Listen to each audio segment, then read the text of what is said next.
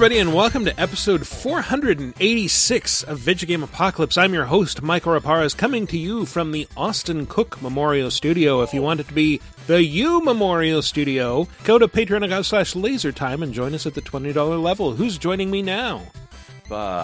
Can't think of anything funny. Chris Antista. Jesus. And blah, blah, blah, blah, blah, blah, blah, blah, blah, blah, blah, blah. Matthew. Oh, all right. It's just us for the first half. In the second half, Matt will rotate out and be replaced by T.L. Foster.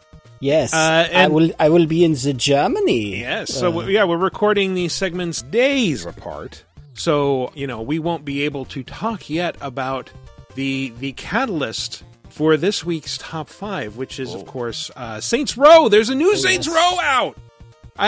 Years after that, we all wrote off that series, and it came back as Agents of Mayhem, and no one noticed. I know it didn't come out of nowhere, because I remember it being announced, but I feel like people have been avoiding talking about it because they're scared. They're cautiously optimistic, and they don't want to jinx it. Like after the last one, Agents of Mayhem, it feels like people are like, hey, there's a new Saints Row coming. Don't fucking jinx it. Don't say anything. Just let it come out. We're going to see how it happens. And fingers crossed. I didn't even connect the two. Agents of Mayhem is kind of the end of whatever the last Saints Row was, I guess, isn't it? Well, it's supposed to be in the rebooted world after the end of after the end of Gat Out of Hell. I think Earth gets recreated, and that's one of the possible endings. And so it's like saying, okay, this is in the recreated Earth. Okay. Agents of Mayhem happens, but nobody paid attention to that. And it's sadly sort of like, why reboot it? And then I remember playing it like, oh, that's why. There's not really many places to go. Got ridiculous, ridiculous, super fast. On purpose, like it got crazy as course correction. I think. Yeah. I couldn't. I was trying to remember when. I know 2 was started to be sillier. We'll get into that specifically. Okay. We will get very deep into the weeds on Saints Row, I'm sure. Okay. But yeah, we've got a bunch of stuff to talk about this week. Again, it's a little weird because of the staggered schedule. We have not had a chance, as of this recording, to play all the games yet, etc. But we will. And I think the other beat of weirdness, we have to admit, Michael, I think both of us were able to play Saints Row several times throughout the franchise's entire history until this one. This is the first time I have not, since the first Saints Row, that I have not previewed a Saints Row of some kind before it came out. I always got to touch Saints Row. That's a good point. That's crazy. I think we both did.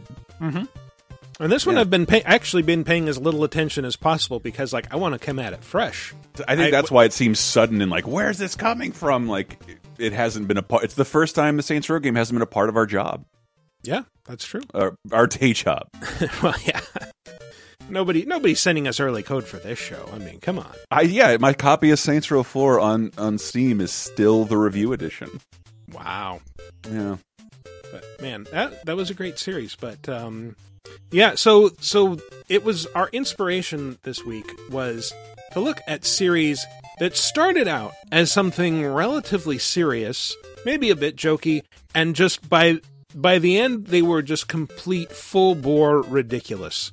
Just had devolved into self-parody for better or worse. And let's just dig right into this top 5 with number 5. Start with the obvious one. Alright, you should be seeing a visual representation of the Decker Usenet now. A toilet? Really? Oops, sorry about that. Let me load up another. I can't be taking care of business if I'm made of porcelain. I haven't finished your avatar yet. That one's just temporary. Could I at least get some arms? Just start moving through the data. I'll sort it out soon. Yeah, so Saints Row, obviously. Yep. You play as a toilet in Saints Row the Third. So as you were starting, you Hank Hill just there. Well, by God, you play as a toilet. That was sort of an imitation of when on our old show Talk Radar, when Shane Patterson was making fun of the Saints Row 2 trailer, where it's like, you can totally spray poop out of a cannon. Which you could. That was an embarrassing trailer. Yeah. But, well, it was all about, like, look at all the crazy shit you can do. And yet the game still took itself relatively seriously. So Saints Row started in 2006, kind of filling the gap on what was then next gen, the Xbox 360, of, like, we don't have a GTA yet. There's a huge hunger for it. Right. So it kind of started as a mostly straight-faced attempt to be a GTA-like, and it was, kind of jokey, but it was jokey in the same way that GTA was, more a little bit like, it's tongue-in-cheek. There's a restaurant called Freckle Bitches, but for the most part, the characters and setting are, take this seriously. And by the way, content warning, Keith David's about to say the N-word. he's black. It's allowed. Every motherfucker here knows what we need to do. Now those bitches be riding around here thinking they own these streets. I don't care what flags they flying. Rollers, Carnales, Vice Kings. No one's making this nigga scared to walk the road. We about to lock this shit down right now. All right, yeah! Yeah! Fuck yeah! Who the fuck's this guy? Troy and I found him. We're gonna see if he'll ride with us.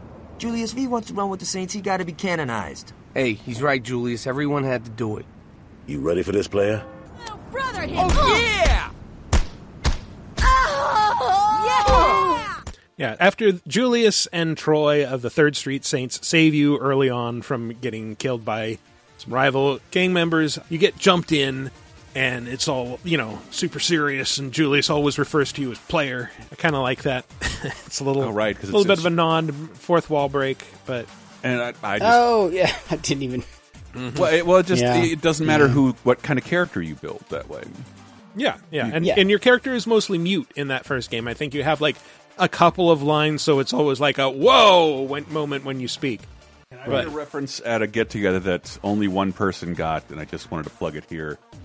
It's that clip of Keith David from Community where he's like, the 90s, I became addicted to encouraging white people. And he was having a relapse. Like, there's Dan, the man. He knows when he wants another meatball. And encouraging white people. It's a clip you can find on YouTube. The only thing I really remember about Saints Row 1, I hate to say, despite Keith David's admirable performance there, is I just thought that first game was super cringe most of the time. Like, it wasn't taking itself too seriously, but when it was, I'm like, this is not how games behave whatsoever. Well, it felt a lot of the time like a bunch of suburban Midwestern kids who grew up on hip-hop and games like GTA were trying to create an authentic gangsta experience. Yes. And it was kind of cringe. Set in like Milwaukee, basically. Yeah, basically. And like Michael said, it was, I think the biggest generational step other than 16-bit to PlayStation was PS2 to 360, and they re-released those GTA games, but they look like dog shit on an HD system, and it felt like it took forever for Rockstar, like 3 years before a GTA came out, wasn't it? It was 2008, so 3 years after the release of the 360, an HD, 2 years after Saints Row. So there were 3 years, because I think Saints Row came out on other systems too. It was just like this 360 version is HD in widescreen, as some of our new televisions. I think I upgraded my television for GTA, if I'm being honest. I think I did it for Dead Rising because I could not read that font. Oh wow, yeah.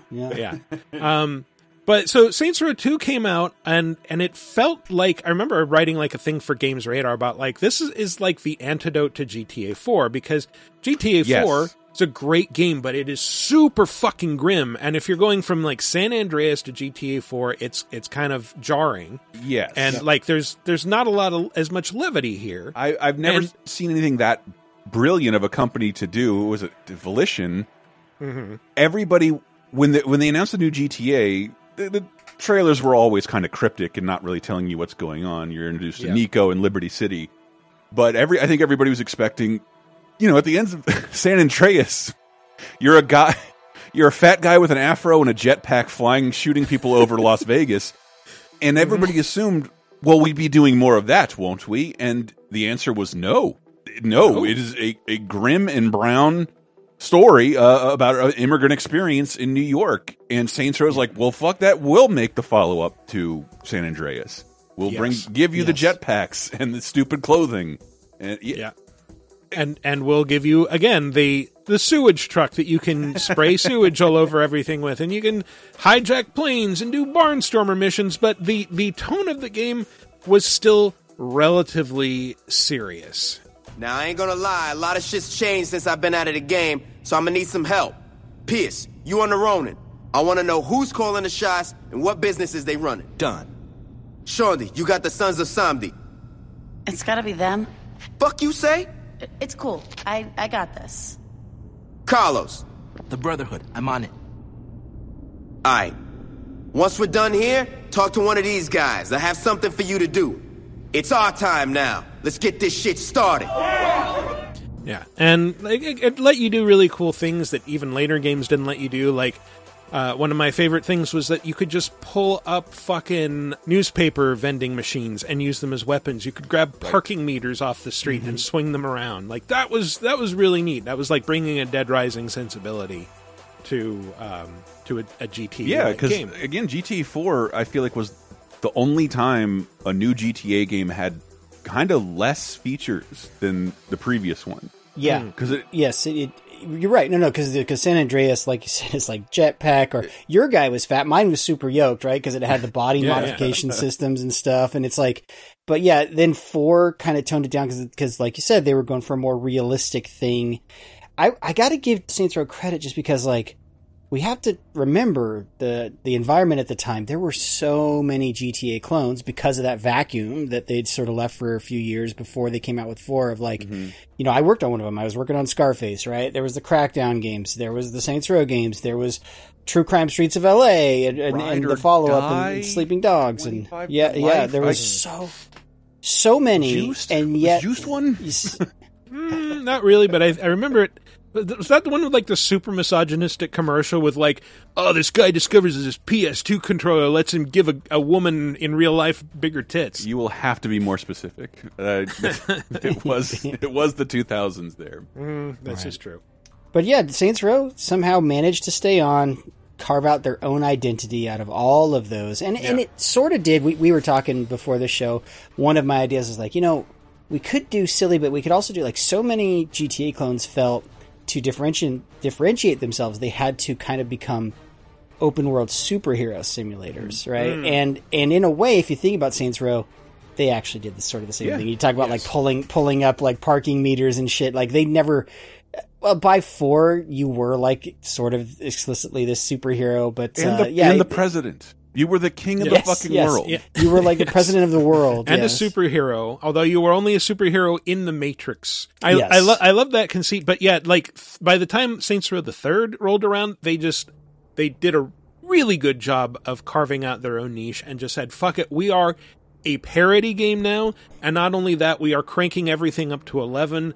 You can call in missile strikes on rival gangs if you want. You can fly around in a fucking next-gen fighter jet if you want. And not only that, but at the start of the game, your entire gang are local celebrities to the point where the cops are demanding your autograph.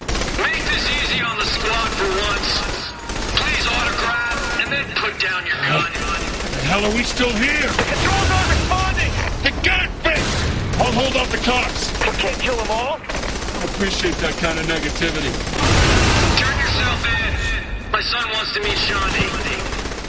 I remember being shocked because like they had announced the game, and I'm not sure the messaging was clear, and I remember nobody was excited about the third, and then it was kind of a rare thing for people to walk out of a preview. I'm like, no, this is really worth paying attention to. It is a course change. It is ridiculous, and I won't say who said it, but it's just like it was almost the headline like of a preview or review. The thing Robert Downey Jr. told Ben Stiller to never do in Tropic Thunder, full R word. So, right, yeah, is what Saints Row 3 is. Yeah, and I'm like, yeah, that accurately describes what's happening here. Just in a term we don't really use anymore. But Goes full Ribald. I got you. I'm following. It wasn't anyone on this show that suggested that. I'll just say that. No. But, I mean, whatever. Like, it wasn't even acceptable. It was just like you instantly understood what that meant at a time when you could still say that even in polite company. I shouldn't even have said that. But I got most excited about Saints Row at the third game, and I thought that was weird. Was that still THQ? Because I feel like Saints Row was a crown jewel. I of think THQ Deep Silver took over with like 4 and the remasters of and then the Agents of Mayhem. That was Deep Silver. And 4 just got full ridiculous. Like, again, you are a superhero in the Matrix, and you have, among other armaments, a dubstep gun. I've got a new track for you to try. A new track? I'm uploading it now. Give it a shot. Oh, check you out, DJ Miller. Is anyone counting these kills?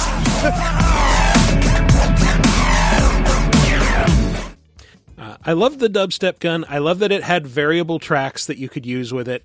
And I had the like collector's edition that comes with like a little mini replica of the dubstep gun that actually plays the music. And nice. I thought that was going to be so cool. And then in reality, I absolutely hated it because it's like, it's super loud. There's no way to adjust the volume and there's no way to stop it once it starts.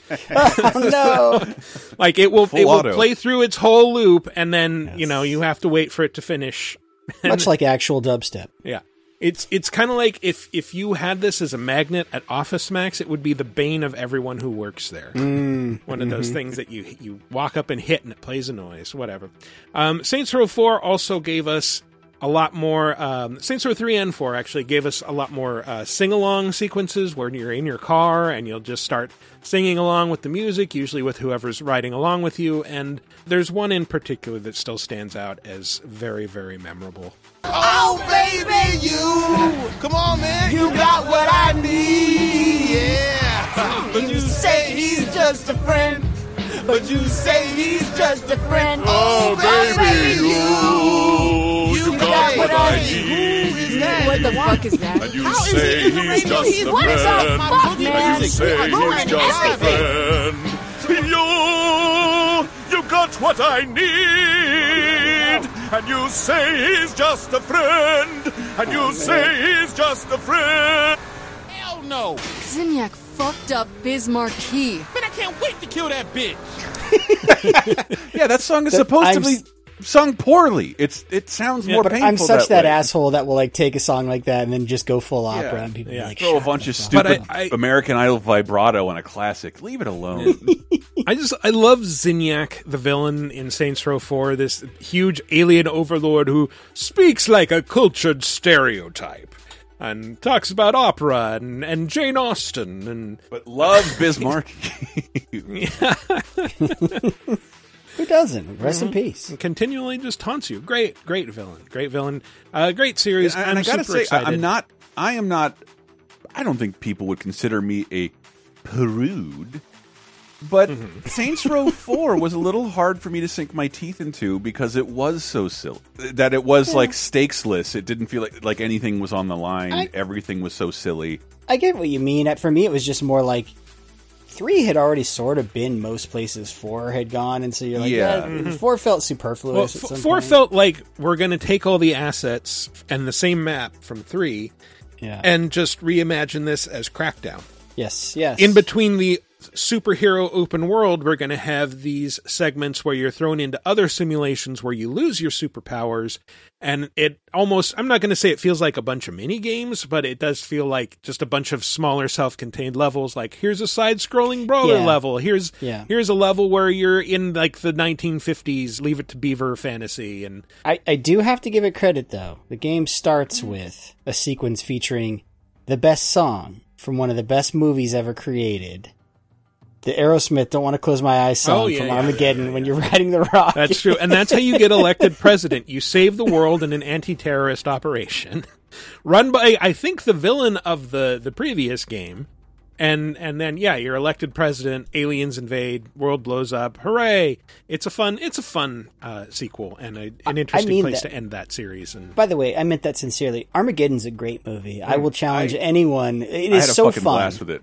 It is so fun. I remember hating it and thinking it was dumb when I saw it in the theater, and then I watched it for 30-20-10. 20 years later, I'm like, this is fucking rad. Okay. This is you got Michael Clark Duncan being the most Michael Clark Duncan you can get. Steve Buscemi. It's fucking great. It's so good. Yeah. He's I had got a great space time with dementia. it Deserves a Criterion DVD, which it has. It has. Yes. It was one of the first. My buddy had that DVD in college. We watched the Criterion version of that shit. It was surprising.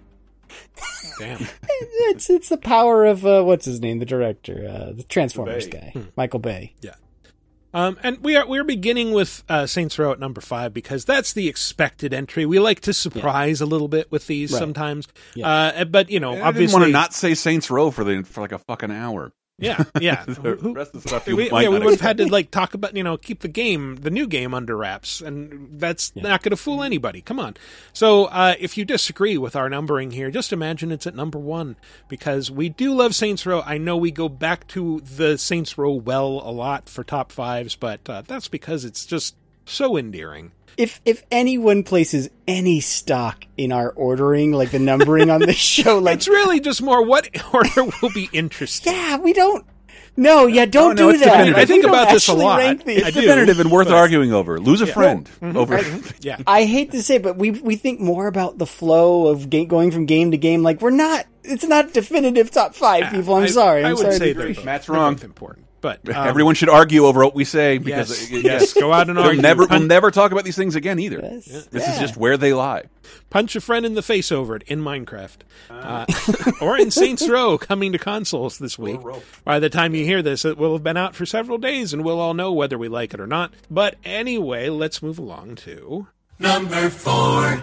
Well, you happen to know where a stolen trailer home might be around here?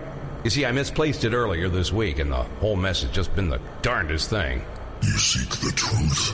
I suppose you can call it that. Then you shall receive the truth, but only after you have performed my remaining tasks, for you have served me well so far. Any guesses what this is? It used to be a mass murder simulator, and now it's largely about white trash job simulation that escalates over the course of the game. This is Postal. That is a clip from Postal 4 No Regrets. That's the funniest part of that game. Yeah. These games are still, I know it's a loaded term to say murder simulator, but, I don't know what else to call it when it's it's an open world game with very mundane tasks, and in between, if you want, you can kill everyone you see on the street in very creative ways. Yeah. Knock their head off with a shovel, douse them in gasoline and set them on fire. Piss in their face. Yeah, you could piss on Gary Coleman. Yeah, that part was always fun. The series started out, the whole name is a riff on a tragedy. It's a riff on literally postal workers. Nobody remembers what going postal even means or refers to. But it was supposed to be being a postal worker was one of the most high pressure jobs, and they had a few cases of those people going and shooting up their workplace. Two. Yeah. But that's how few mass shootings America had back then. That two of them happened in a post office and it became known as going postal. Yeah. Yes. And that's so the first Postal game, which came out in 97, was a top-down shooter about a nameless guy who decides to shoot up his town. And it had a lot in common with Hatred, the game that came out on Steam a few years ago, where it is just a straight-up murder simulator. You are running around shooting cops and civilians, and it sounds like this, again, a little bit tongue-in-cheek.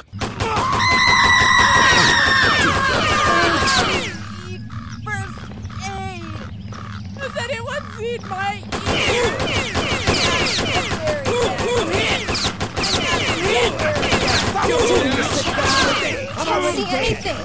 Can't see anything. You were the man.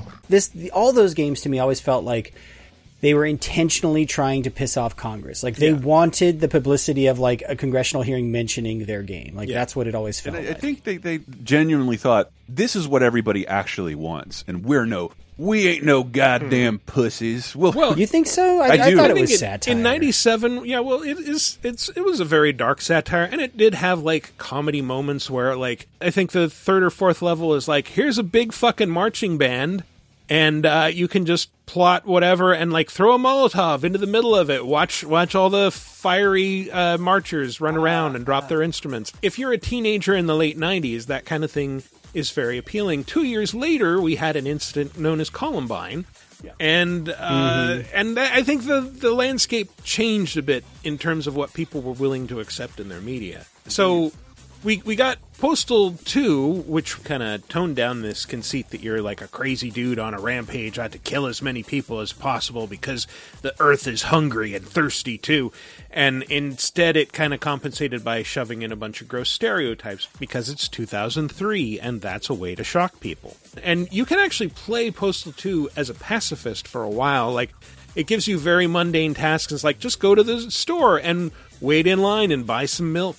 And then, the only thing you have to do is get milk and come back to the house for the thing to be satisfied. So you can go to the store and kill everyone and take the milk and run away and just go on a rampage and things will progress. But eventually, people will start shooting. I think there's protesters who are against violence in video games pull out guns and start shooting at everybody, and you have to shoot your way out, and then the cops will be after you. And so, yeah. Mm-hmm. Oh, the irony! Yeah, that's the thing, is the games were never well written. Like, honestly, the best writing is that subtitle of the fourth one, like no regrets. No regrets. Yeah, I think 3 was handled by a Russian developer, and Running with Scissors wasn't directly involved. 4 was like I want to say Kickstarter. It was like a Steam Greenlight thing where early access, where, it was being added onto over time. And then they recently had Postal Brain Damaged, which is a more old school, like Quake style shooter where it all takes place in the Postal dude's brain, which is infested by monsters and MAGA hat wearing veterans who fire at you with shotguns.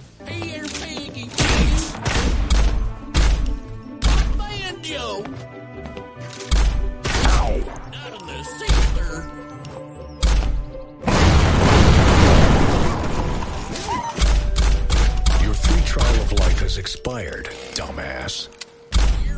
Did I ever tell you my definition of euthanasia?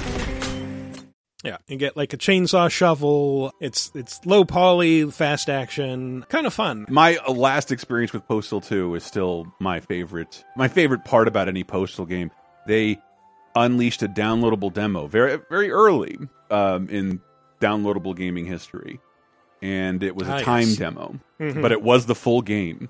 And if you opened up the console and typed in a simple command, literally extend, it was the full game a month ahead of time for free, and it was an official download from them. Yep. Because they're idiots. Oh, right. Yeah, they forgot. Postal 2 was most of what that company made for 20 years, I think. Yeah. Well, they've they haven't done anything but Postal shit. iOS versions, expansions, spin-offs. I didn't know this universe was so fucking big, and I'm sad that I do know it, and I'm dumber now that I do know it. I do remember pissing in Gary Coleman's mouth, though. There's no other game that let you do that. That is pretty cool. That it lets you do that. Also, I did like, as an extra in Postal 4, that you can choose various voices for Postal Dude, including John St. John, the voice of Duke Nukem, and Zach Ward, who played him in the movie. And was Scut Farkas in A Christmas Story. Yes. So, oh, wow. Of the canceled show Titus, we talked about recently on 30 2010. Wow. Titus's brother. Huh. It's Titus.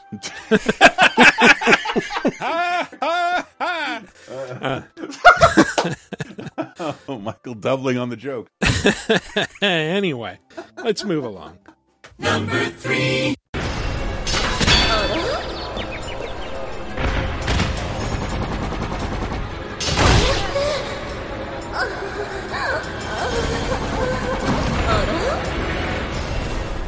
Now, it's very hard to hear in that clip, but trust me when I say that is the sound of a sexy anime woman stepping on a rake and then stumbling into a spring-loaded S&M horse.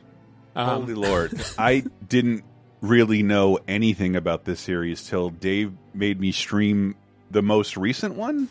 Is 4 the most Deception recent 4, I believe, is still the most recent one. Oh, yeah. Yeah, I have no clue what this is. So you sent us a link to that thing, and I'm like, what the This is Deception, a.k.a. Tecmo's Deception, a.k.a. Devil's Deception, which originally began as a PlayStation 1 game where you play as a murdered prince who is offered a pact that you will be brought back to life, but in return, you will have to steal souls and work toward the eventual resurrection of Satan, freeing him from hell. And to do this, life's not that valuable. Yeah, you lure adventurers to your mansion. Well, you eventually are also trying to get revenge. So you lure adventurers to your mansion, and you set up traps, and you kite them into the traps, using yourself as bait. And then you set off the traps, and it's always like ridiculous shit, like, spikes come up from the floor, a giant foot comes down from the ceiling, which you can hear in this clip.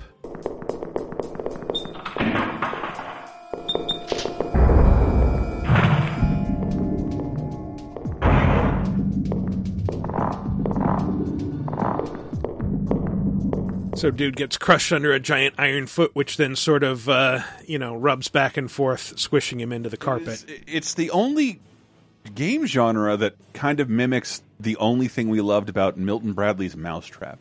Yeah. Okay, I was going to say the name sounds like a Milton Bradley board game. Deception! That doesn't make any sense, because who is being deceived here other than maybe the audience? Or like... Well, now this is ringing a bell. Like this series is very unique in that it's basically you're playing a DM.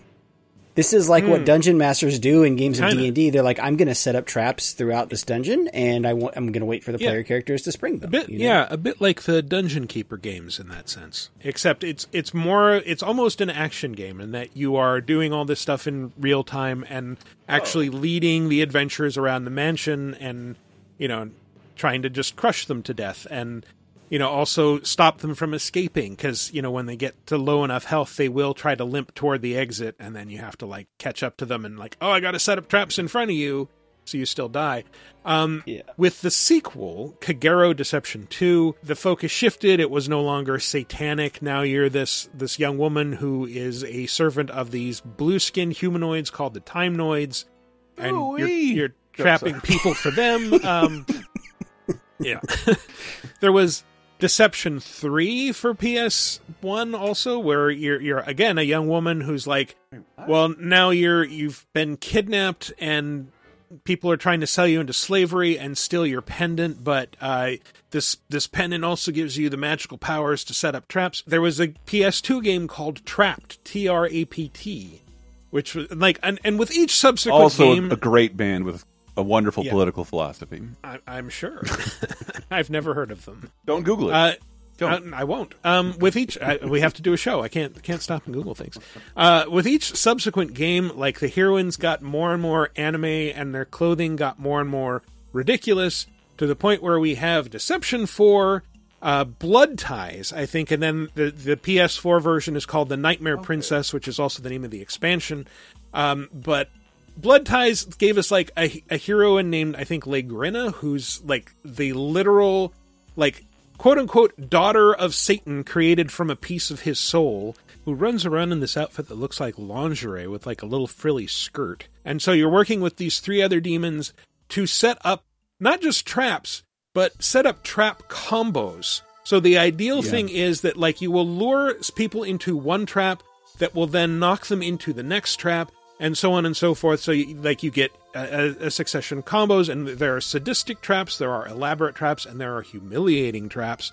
And the humiliating traps is where things get really silly, because it starts out with, like, you can drop a jack-o'-lantern on their head, and then they'll just stumble 4 steps in whatever direction they're facing, and you can, use that to guide them into another trap. The things that you can unlock get increasingly sexual. It's like a Bugs Bunny gag you can jerk off to. That's what the fourth game ended up becoming. That's an interesting way of putting it. Like, you can get. I don't know, Saddam. I feel like you should spend more time with our daughter Legrinna. She's doing some very strange things with people. Hey, guy. It's been so long since I've seen the South Park Saddam and Satan stuff, man. Come on. Yeah. He's been dead for a while. Yeah, it's true. It's hard to take the fourth game seriously as anything other than it's not bad. It just gets pretty good. repetitive. It's fun. But why did they think the thing people liked about that game was the sexy? Like, they're like, yeah, we're really going to lean into the sexy stuff. Like, it's hard to believe what clearly it works. Because I was shocked just to hear. I had lightly looked into this before we recorded. I didn't know the third.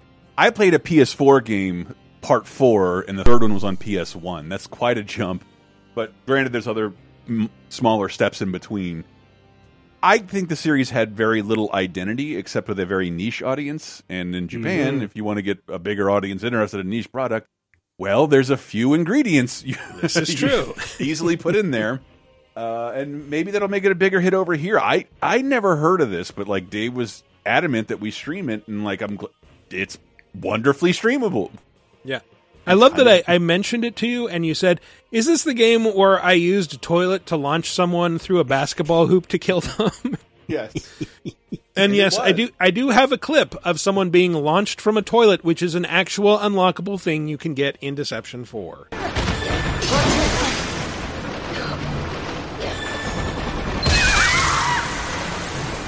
So the idea is it's an oversized toilet, it springs up underneath them, and they sort of fall into it backwards, and pressure builds up, and a bidet fountain just shoots them up into the air, and they go flying into whatever the next strap is. That's my biggest fear. That's why I waited so long to install a bidet. We all saw the Goonies. We saw that scene. There is a video you can find. It's called something like Final Boss Toilet Death Loop. And it's just like somebody set up these 3 traps, and they just lured the final boss into it, and it's like it goes toilet, Iron Maiden, and then a third trap, I forget what it is, just launches the final boss back into the toilet, and just rinse, lather, repeat. Perfect. Literally rinse. Yeah. Well done, Michael. Yeah, I don't know if you can get sillier than that. No. But I love these games. I love the basic gameplay of just like, yeah, you're more or less defenseless. Your job is just to guide people into these traps and then get the timing right to set them off at just the right time. And if you play your cards right, you can set up like a ridiculous Rube Goldberg device of torture that like ends by flinging them into like a fire pit or something like that. It's always a lot of fun. Watching footage, and it's surprisingly brutal, even though there's like not a lot of like dismemberment. Mm-hmm. Even though they'll throw a fucking guillotine blade like between the crotch of a cheesecake girl. Yeah. There's no report. A lot of writhing, but not a lot of like true gore. Yeah, no, maybe you get a little bit of blood spray, but yeah, like the bodies are always intact at the end, and you always get like a scene of them like, you know, propping themselves up on their arms and like, oh, I'm gonna say a final pithy thing before I die, and then they just collapse. It's as if someone had seen the early '90s classic Dan Aykroyd vehicle, Nothing But Trouble, and said, "We need to make a game out of that." Yeah. Yes. Getting that reference. That is literally the worst movie I've ever seen. Yeah. Like that was my thought when I was 12, yes. So they have some questionable DLC for Deception 4. One of them is octopus tentacles. And they make a point in the description of saying like what they do may differ depending on the gender of the person that they're grabbing. Good work, guys. Great. Just great. Like add a DLC with the Dr. Bone Stripper song from Nothing But Trouble. I think that was it. Mr. Bone Stripper? The roller coaster? Yeah. That was the one. I know we all watched that recently. Thanks. We did for 30-20 times. It was not fun. No. It's a very, very bad movie. It's like terrible. It always seems like it'll be fun, and then you watch it's like, oh, no, this is just really bad. The best part is a Digital Underground cameo. Yeah. Like, and I'm not making that up. That Tupac's in Dan Aykroyd's directorial debut or something. Wow. Right. He went from that to a Janet Jackson movie. Damn. And he was good in both. I'm sure he was. All right. Well, let's move it along to number 2.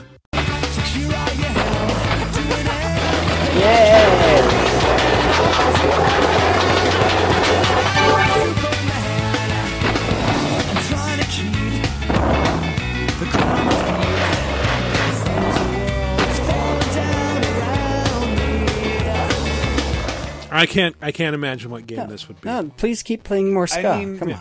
The documentary about the Tony Hawk game series is called Pretending I'm Superman, which is a terrible title, but like I can't think of a better one. That's Well, wasn't there was a thing like a few weeks ago where Tony Hawk, like there's a band that their whole thing is like covering music from the Tony Hawk soundtrack, and they played Superman, and Tony Hawk got up on stage and sang it. Yes. Even though it's like he didn't sing that song. That's Goldfinger. No, it's Goldfinger. Right, it's Goldfinger. Quick shout out, by the way, one of my favorite YouTube subscribes. There's a guy called Ska-Toon Network. Get it?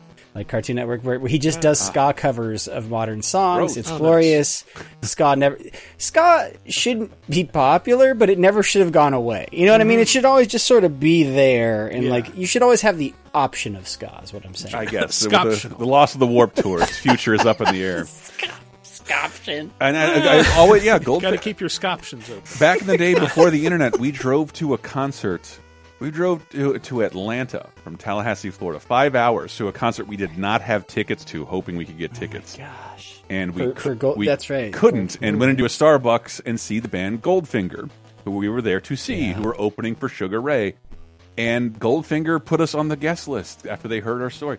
That was nice. Yeah, I have a great Goldfinger story, and then it was the coolest thing I've ever seen. The way Goldfinger came out was just an instrumental of Enter Sandman, which I've never seen in a live venue, and it was awesome with the lights. Tell me there were shit. horns, though. Tell me there were horns. Like, no, there's no horns. It was just straight up Enter Sandman. And I've never seen anybody perform that live, and it was astonishing. Nice. So Tony Hawk was always a little bit goofy at the start, but it was like the first couple games, especially, were like embraced as almost like these are true skateboard simulators. Like, not really, but they were a lot of fun, and they made skating seem really fun. They were incredibly representative of skate culture, kind of both in the soundtrack and sort of the attitude. Knock these school bells off the wall with a wall ride, like, you know. That was like 2, right? Like, so like what I remember about 1. I'm not saying 1 is serious, but it takes itself the most serious out of all the games. But it only does that because it doesn't bother with any dialogue or story. But the thing about 1, like, so I would compare, like, so Tony Hawk 1 to Tony Hawk 2 would be like Bones Brigade, like the search for Animal Chin, right? And then all of a sudden you're going to CMY2K. Like Tony Hawk gradually just became more and more silly because at the time skate videos were pushing the envelope more, and basically skate videos became Jackass. Actually, I mean, Jackass came out of skate videos, right? Like CKY Jackass series, was, and the game only took like what is it, like 6-7 entries before it became the Bam Margera show. Right, something like that. Yeah, well, whatever Thug 2 was, Tony Hawk's Underground 2, which was, like you said, is really more about Bam Margera. And like when the Tony Hawk games started to have a story, they kind of got increasingly ridiculous. But this is where like it really got just stupid. That starts with 4, because 4. Because what was it? Was it 3 where there would be like NPCs standing around, you'd get objectives rather than reading a simple fucking list. You had to listen to dialogue as someone do this 4 times. Like, was that 3? Yeah. It may have been 3 or 4. Yeah, one of those. It might have been 4. And then it's 4 where you start getting off your board and you drive a car and there's a villain in the. That does sound. Well, it was Tony Hawk's Underground that had the villain. Okay. The villain was Eric Sparrow.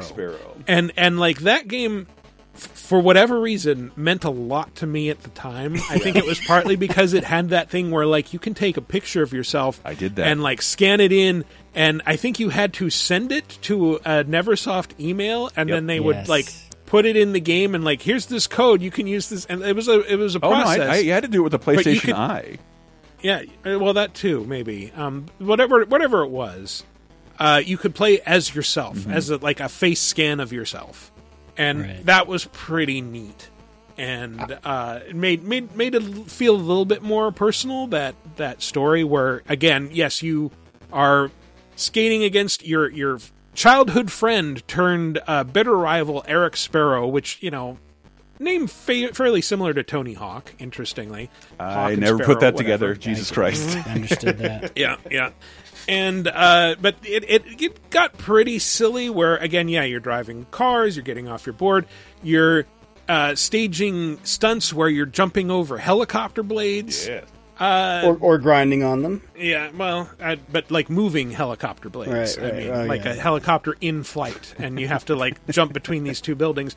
And then, Tony Hawk's Underground 2 just piled on the silliness. Do I want the noob? Or do I want Paulie, Wheels of Fury Ryan, the 10-year-old skating madman? No more grinding on wood chippers, huh, Paulie? That's right, baby. Come on, Bam, make up your mind. What's there to decide? Are you serious? You can't decide between me and a kid in a body cast? You want some of me? Bring it on, bitch! I like that. He's fired up. This kid's got game. I take Paulie. Yeah, you have to stick with Tony Hawk and be on last picked on his team. Again, I've watched a bunch of skate documentaries and skate podcasts, and it's just everybody is pretty unanimous. Like, no, I was a professional skateboarder, but Tony Hawk's Pro Skater is what I'm most recognized for and what I got paid the most for. Oh yeah. So Tony was Hawk is on a podcast very specifically saying how much money he got because he just wasn't expecting much, and he's like, "Here's a check for a month or annual check for $3 million." Like, all 3 of your games are in the top 10 this year, so here you go. Yeah. Tens of millions of dollars. Damn. Tony Hawk saved Activision. Yeah. Activision was about to go under, and Tony Hawk came about. And then when the Tony Hawk games started to wane, they had Guitar Hero. And then when that started to wane, they also had Call of Duty, right? Like, it was so sad, though. So when I worked at Activision, I had to go visit Neversoft to, like, do a thing. We were, like, recording a video or whatever. And, like, I go there, and in the lobby, they have, like, Spider-Man. And there was more gun representation in their offices than Tony Hawk at that time. I was so bummed out. The game gun. Okay. Yeah, the game gun. Like, there was Guitar Hero stuff everywhere. There was a little bit of Spider-Man, a little bit of gun. I barely saw any Tony Hawk, and I'm like, that's the fucking game that made this studio, dude. They've been taken off that project and moved to Guitar Hero full time at that point? Was that era? Yes. Yeah, that was that era, and it's just like, what a shame. I guess it's a bummer to think about, because Activision eventually lost the Tony Hawk license. But yeah. Well, now they're gone. Neversoft's just gone. Oh, yeah, Neversoft is gone, but Activision didn't have the Tony Hawk name for a while, and you can't re-release a game without that. He did like a mobile game. He did, or and something. Then, I think they're back together now, and we also learned they passed on Tony Hawk 3 and 4 remastered, even though they should not have. Yeah. That game was great. Yeah, that might happen now that if the Microsoft acquisition goes through. We'll see. Maybe Microsoft likes making games people like. It's weird. Yeah. But so Tony Hawk had Tony Hawk's Underground and Underground 2. There was also Tony Hawk's American Wasteland, where you play as a farm boy from Kentucky who comes to L.A. to make it big, is immediately robbed, and then you meet a girl who's like, "Well, I see you're new in town. I'll help turn you into a badass skater." And so it's nominally open world. You spend a lot of time off your board running around. In fact, there are people who encourage you specifically to not get on your board. Bonjour. In France, we don't need boards with wheels to do tricks. We do the parkour. What's flippin' parkour? I will demonstrate. Watch as I do the wall run. You try to do it 3 times, okay? Now we get fancy. Run up the wall and jump to do a wall flip. Like so. Flips are flippin' fun. Yeah, this was when parkour was relatively new, and it's like, oh, it's this crazy new thing out of France that nobody knows about and hasn't become a standard feature of all open world video games yet. There's a series called Assassin's Creed that owes a lot to parkour. I think Tony Hawk 2 is the most excruciating in terms of cutscene silliness. Bam Margera's not the best actor. Underground. Underground 2. Thug 2. Thug 2. And Bam Margera's not the best actor. His dad, though, really good job. Phil Margera's great in the game. Yeah, he's in his underpants, like tighty whities, I think, through the whole game. Yeah, but he gives some like really funny and like accurate screams as he's tortured.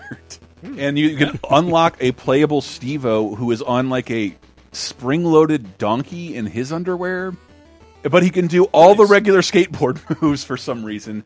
Oh, yeah. Of course. However, American Wasteland is just like, this open world is a waste of time. This game is far worse than Thug 1 or 2. I noticed, like, when I played it initially, like years ago, whenever it came out, I was not a fan. Like, I remember seeing things like, this guy just did like, an effortless 360 or 720 flip where he just like hangs in midair and then comes back down.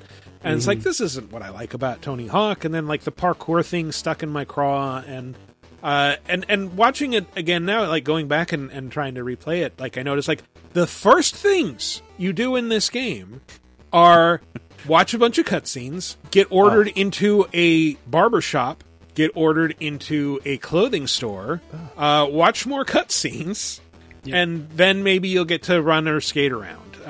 And that's not great. To its credit, it does have a classic mode that plays exactly like the original games. Like you can just pick Tony Hawk and collect SKAT, skate around in these little discrete worlds. I was doing because during this era, the 3DS would get a Tony Hawk game because every platform had to get one. Right. The 3DS would get like a PS1, PS2 accurate version of Tony Hawk game, like the streamlined game that I really like. And I don't mind cutscenes because it was exciting to unlock skate videos in that original PlayStation series. That was really neat because skateboard videos were fucking expensive, like $30 a piece. Oh yeah, and it usually gets stolen or borrowed or lost. So it was cool to be able to do that. I didn't hate that, but getting a Tony Hawk game with a bunch of dialogue and cutscenes, my God, it went too far, right? Yeah, it kind of did. Because what was the last one? I'm trying to remember what the last game was. Was it Ride or 5? It was the board one, wasn't it? Oh no, 5. Well, 5. 5. But I mean, like after American Wasteland, I think you had There's Downhill Proving Jam. Ground. Yeah, Proving Ground. You had Project 8. That was like the big return to Right. prestige form, I which I liked don't think Project quite worked. 8. I know people hated Project 8 because Project 8 was pretty because it was on 360 and it had the cool slow down trick thingy there where you could just. I was reviewing all these and I am still confused as to what introduced that. Well, then there was the terrible one, which was like Activision, because I was there, literally was like, hey, we need to ship pieces of plastic with every game like Guitar Hero now because we can sell it for $100. So there was the rideable board? It was called Ride. It was Ride. Tony Hawk Ride, and it got a sequel. Bad. And I don't think either of them reviewed particularly well. No, because they controlled like shit. And then At the time, all of our cameramen were former they got into cameras from filming skateboard videos in California, right? And that board was awful. It didn't recreate. It didn't make the experience more accurate for people who could skate, and it made the series more difficult for people who couldn't. Because when you actually ride a skateboard, there's not a giant dome nipple underneath it that the board rolls around on like that. You got two trucks with wheels. It's a totally different feel. I don't think this had a domed nipple. I think it had just two sort of not quite rollers, just rounded bits on the bottom that you would lean on. I just remember it didn't. It felt more like you were rolling on balls. It wasn't than totally like flush. I think it was just very gradually curved. Yeah, it was not good. It wasn't a great experience, and I remember there was an early attempt, I think on 360, to remake the first game, and that was not so well reviewed because they updated a bunch of stuff, and then you've kind of got like a bunch of lackluster titles until Tony Hawk Pro Skater 1 and 2, which is phenomenal. No, we streamed it. There was Tony Hawk 5. That was the last, which was awful. It was but so Michael's right. bad. There was also there was Tony Hawk HD or something, which tried to remake a bunch of the titles, but didn't control that well. I remember. Yeah, it just wasn't super optimized because it had to. The new one does a great job of adding in moves that were never in, at least one, and this one didn't. And but 5, if you remember, none of the game was on the disc. It all had to be downloaded. And the second the game came out, the license expired. And I think even Tony Hawk's like, "Don't fucking buy this.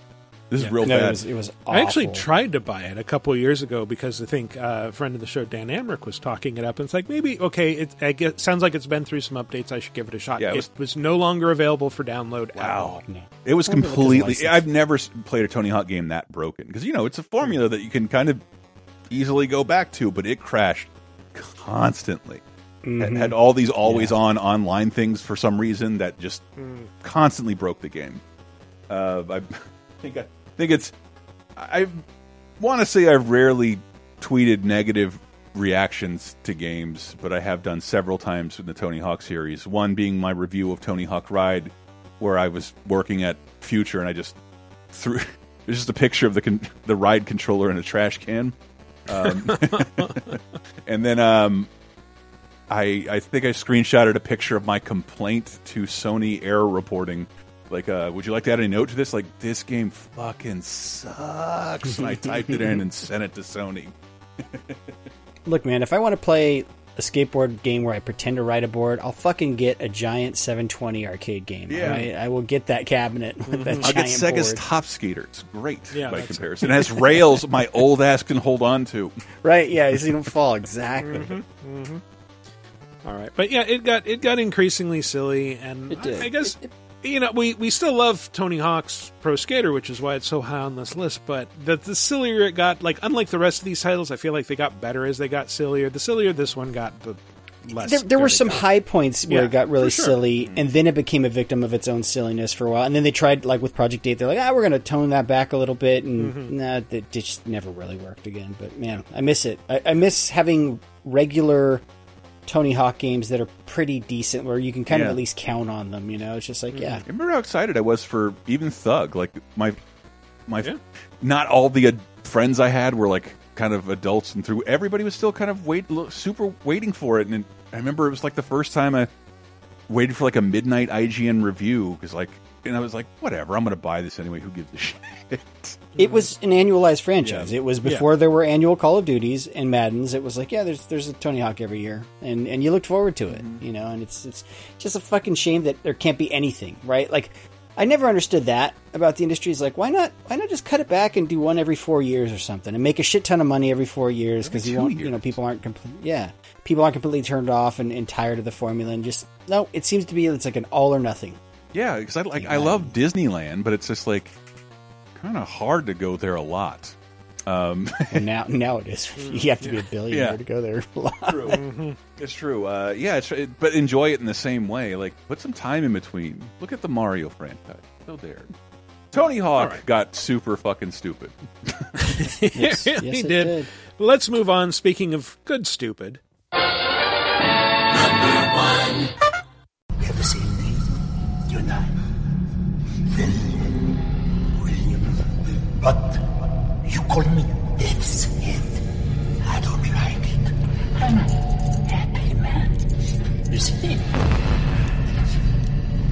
It doesn't sound right in English. Say it correctly.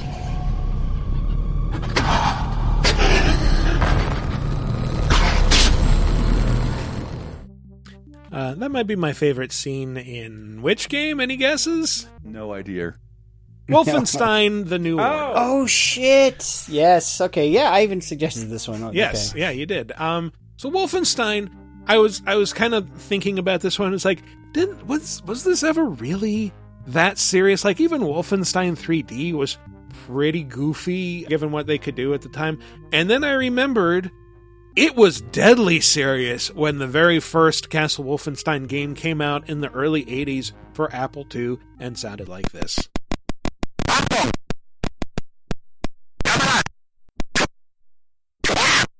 That hurts. Wow. My ears so much. Sorry. I took down the volume a bunch on that. And Achtung is German for U2 album. Yeah.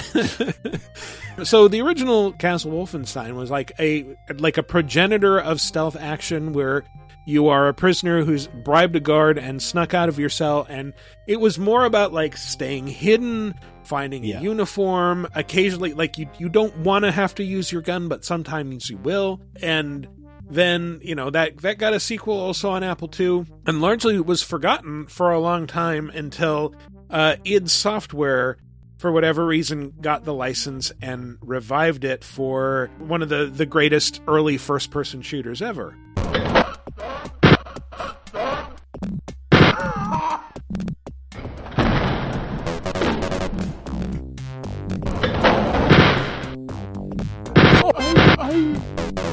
It's opening doors and shooting Nazis. What more do you need? Well, I also love that those are now just dream sequences in the reboots. Like when you rest in your bed, you basically play through those levels. It's so here's the thing: other than Mecha Hitler at the end, the 3D was fairly serious. There wasn't. You had like the zombies with the chests, or the guns in their chests, and the gigantic bosses who would throw syringes at you and shit. But that was standard video game stuff at the time. Totally. But like the thing that really, but even you could argue, yeah, that's obviously more extreme than the Apple II games. But like the thing that really puts it over is these recent Bethesda games. I mean, the one that's most obvious, I don't know if you have a clip, but the most recent one with the daughters. Yes, I do have. I was going to work up to that, but yes, we can go to that because this is my favorite Wolfenstein clip to play for any reason ever. You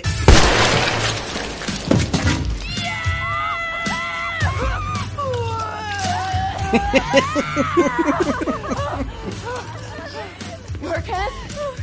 What is fine? Oh my god. Oh my god, I got his brains in my mouth. Water, give me water.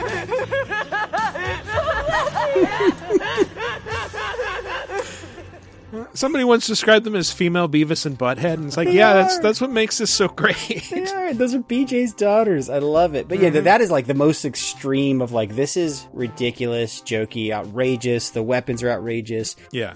But what's the one that came before it? Is it the New Colossus? Sorry. No, well, the New Colossus was DLC, right? Was it the New Colossus was Wolfenstein 2, the New Colossus, the sequel to New Order. Or are you talking about Return to Castle Wolfenstein, like the Activision reboot? This series has been rebooted multiple times. Yes. Wolfenstein absolutely. 3D was the first reboot. The next one was Return to Castle Wolfenstein. There was also a 2009 game by Raven Software that was called Wolfenstein. Underrated game. That introduced Totenkopf, and like it's always hinted that these games have some connection to each other, but it's never entirely clear what it is. Yeah. BJ is a completely different character in every reboot. And then, you have Wolfenstein The New Order, which was a reboot that puts him into a version of the 1960s where the Nazis won World War II because they discovered this secret cache of far future technology that was kept by this secret society and used it to create a super Reich. And so you get to fight your way through it and try to dismantle it and do a bunch of terrorism against the Nazis because they fucking suck. But the sequel to that is really where so that one was like it's over the top, but like and these games have always been kind of over the top. Like Return to Castle Wolfenstein had like zombies and resurrected German warlords and leather-clad SS women dominatrixes who you'd fight. The reboot was pretty extreme, but it also took itself very seriously and had things where like. Yeah, you get taken to a concentration camp and dumped into an oven with bodies, and it's like, oh, this is pretty fucking extreme. Mm-hmm. And it's it's cool that you get to fight your way out of this. But Wolfenstein 2 just like said, fuck it, we're going super extreme with everything. Here is a scene where your pregnant wife straddles you, rips off her shirt, and topless and covered with blood, fires 2 machine guns at a giant robot dog until it explodes.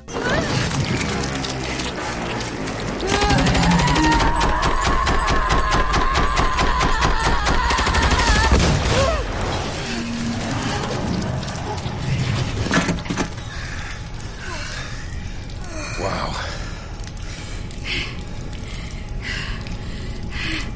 Darling, I think I'm done with this. Is that? Are you in a wheelchair in that part of the game? Because you're in no. This was near the end, so okay. Spoilers.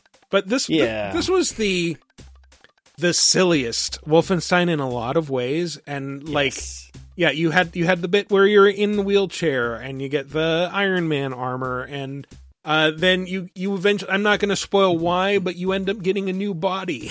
And become Terrorbilly and pose as an actor who's auditioning to play the part of you in front of Hitler on Venus.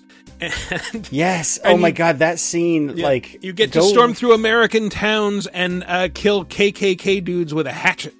Yes. And, yeah. The New Colossus is so outrageous and over the top. And it's just like, they're not afraid to go there, like in that game. They fucking go places, dude. And it's just like, and it's a big game too. It's kind of a long game, and it's just like, but that's the game where like, if you pick the right party members, you can have like a Jimi Hendrix stand in, be part of your freedom fighter crew. Like, I think New Order had the Jimi Hendrix guy. Oh, okay. And he's just known as Jay, and I believe he's always got his face covered with a mask. So you don't. It's not explicitly him, but it could be him. He plays guitar. I don't know if he sticks around for Wolfenstein 2 because that is part of the Probst Wyatt plotline, and I played through the Fergus plotline. I did too, but I just heard about the other one. The thing is, like, with the games and then the DLCs, they all just sort of kind of blend together in my head. But was it Colossus the one that at the E3, like, they showed that cinematic of, like, the Nazi guy going into the malt shop, and, like, it basically was something out of Inglourious Bastards, right? Yes. It's like, okay, yes, okay. Yeah, I mean, that's they were taking a page from Tarantino's book. They're like, Inglourious Bastards works really well. Mm-hmm. We should just do that. Yeah. I've never liked the new series. Really? I just find them all difficult to play. Like, it's one of the few series where, like, why am I out of ammo again? No, they actually are pretty difficult, and they because they're trying to harken back to, like, the original Apple II games where they want you to sneak around. No, but they encourage you heavily to go stealth, and to the point where I always open it up like, this is going to be a straightforward shooter I don't have to pay a lot of attention to, and it requires a ton of my attention. But that's the thing, is they let you go nuts and shoot 2 chain guns, one in each hand and shit like that. But, like, you have to find the captains in each map, like, and kill them. Otherwise, they'll just keep calling in reinforcements. It's like, That's also one where it's just like, but I'm a nightmare murder man. I'm here to kill as many Nazis as I see because that's what the game is for. I'm the righteous wrath of what should have happened in World War II. Yeah, and what did happen? That's what I was thinking. In real life, annihilate Nazis. Yes. Plane mission again. I've started these games so many times. Fuck your New World Order. It sucks. Although the music you came up for this is pretty great.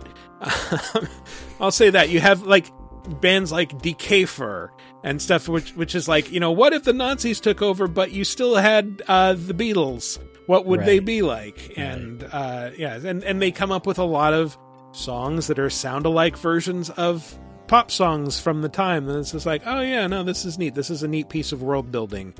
And, like, Mond Mond Ya Ya plays when you go to the secret Nazi moon base and all that stuff. Yeah. Well, it's like and then in Youngblood, I think they go full 80s with a lot of the music. Yes, right? yeah, like, they do. Well, like, you could hear like they have a version of East End Girls and West End Boys. I forget what the title of the song is. I know that. I know what you're referring to. West End Girls. West End Girls, thank you. Yeah.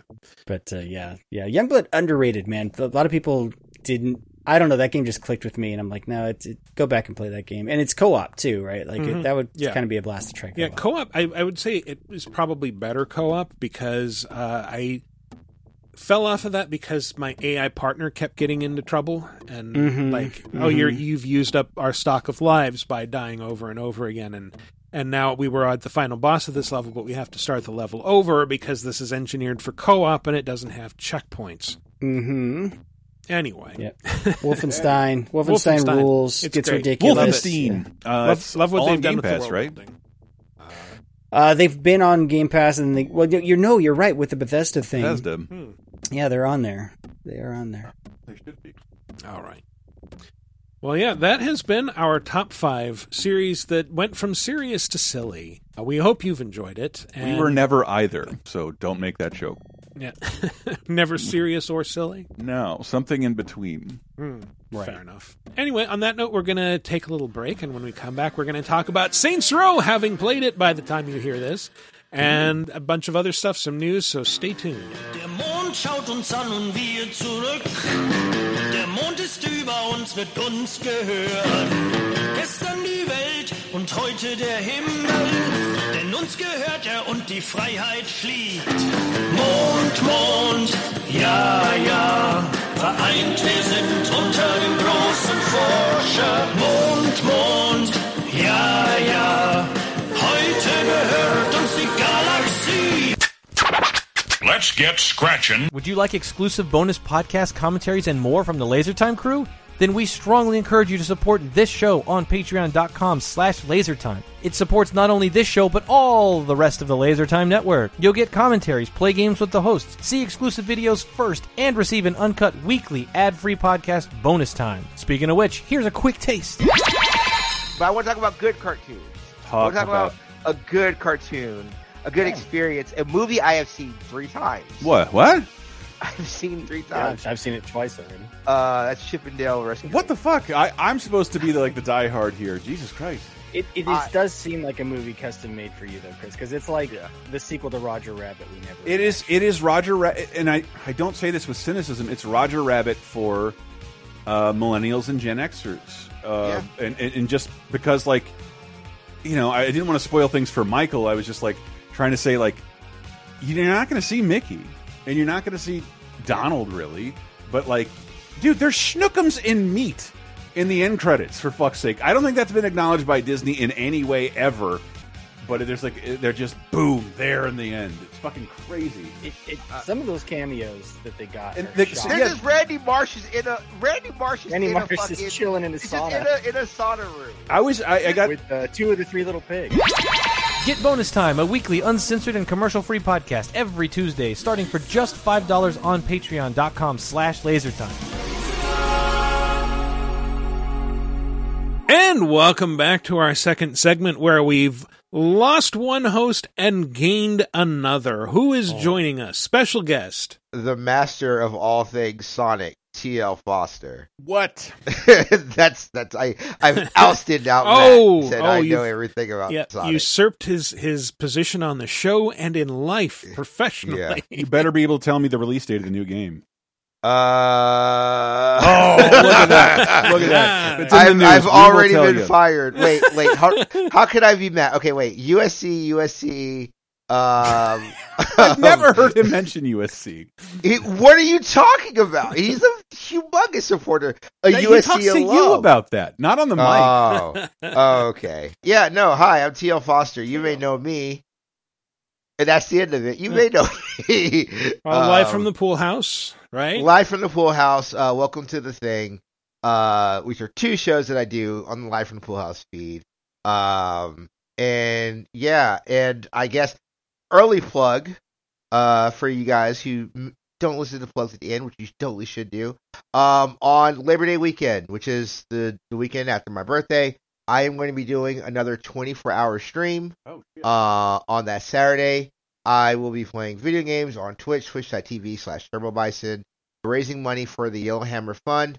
Yellowhammer Fund is a reproductive rights organization that is based out of the southeast United States. So Florida, Georgia, Alabama, Mississippi, states that are going to be affected by reproductive laws. This fund helps people who are affected by those laws so they can get the treatment and help that they need. So yeah, I'm doing that. That's my altruistic thing. This is going to pick up for all the shit posting I'm going to do for the rest of this episode. Is my one little bit of altruism. I will be there with you in spirit because I'll be standing in a kilt at my sister's wedding all of Labor Day. So I probably won't catch a goddamn second of this thing. Why a kilt? But it'll be fun. I don't know. You're Italian. My mom's obsessing over my shoes. I'm like, we're all dressing stupid. Kilts are dumb. Like, what does it matter what our shoes look like? Is she wearing a 1930s police officer? No, what's going on here? But he's a very much a kilt guy. Oh. Don't look him up. Jesus, people. All right. I bet he's not even Scottish, is he? He just likes kilts. He's one of those. I don't know. It's never mind. I don't want to talk kilt guys. Yeah, no, it's fine. What we should talk about. That's our longest lead in ever for.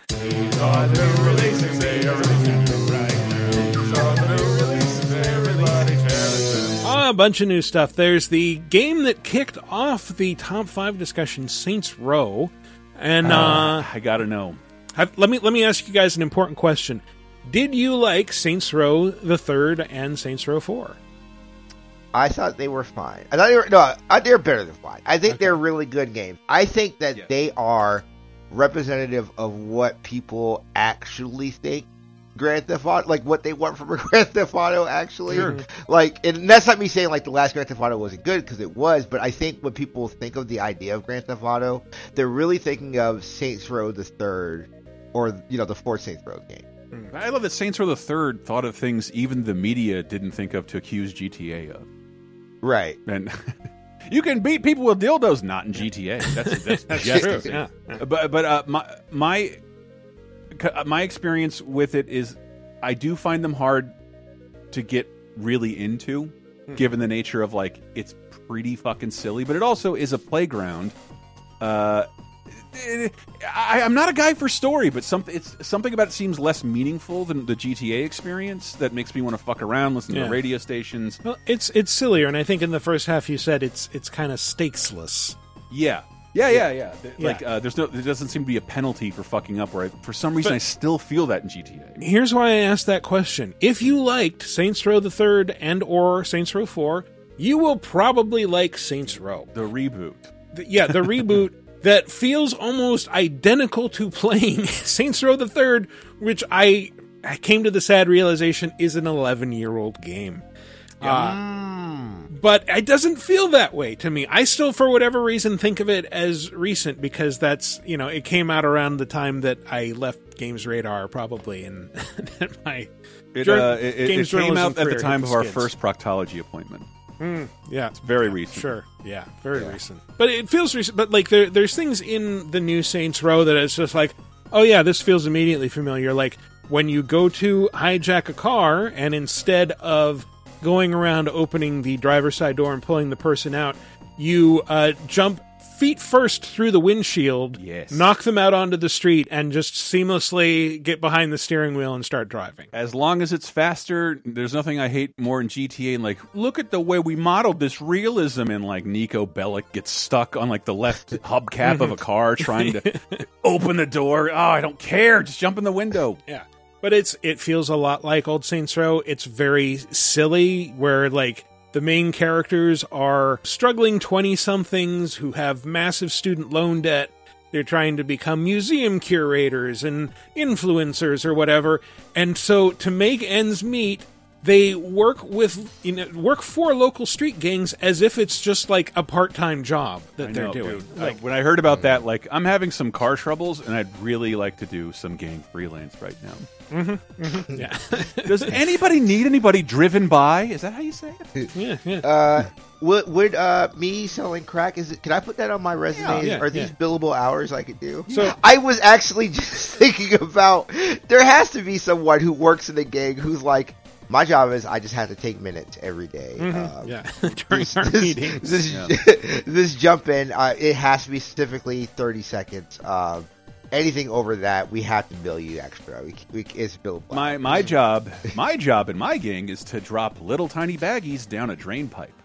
But yeah, it's like one roommate works for this gang, another roommate works for this gang, and you're working for, like, the game starts, you get a job working for the local PMC, the local fucking mercenary company, and you basically are just in open warfare with the other gangs. But it's like a 9-to-5 thing where it's like, well, time to go down to the marshal offices and suit up for our, we're arresting this crime boss today. Okay.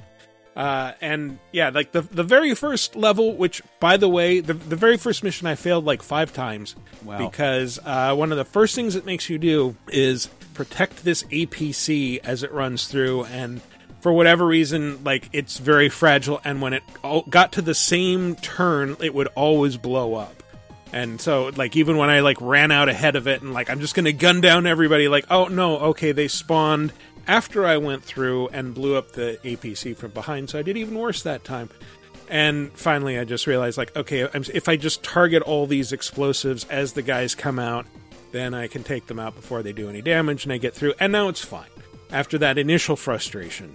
But yeah, I'm enjoying it. I'm seeing a lot of bad reviews, a lot of, mediocre reviews. I was reading one that said, like, yeah, the mission design is very dated. There's a lot of stuff where it's just like, yeah, go pick up this car on the other side of town and drive it across town to this drop-off point. And, like, that doesn't sound very fun. I haven't run into really anything like that wasn't like a side mission.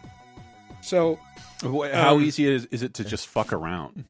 It's pretty easy to just fuck around. Okay. I wonder often when I see reviews like that if it isn't emblematic of people trying to crunch an experience that, quite honestly, is not like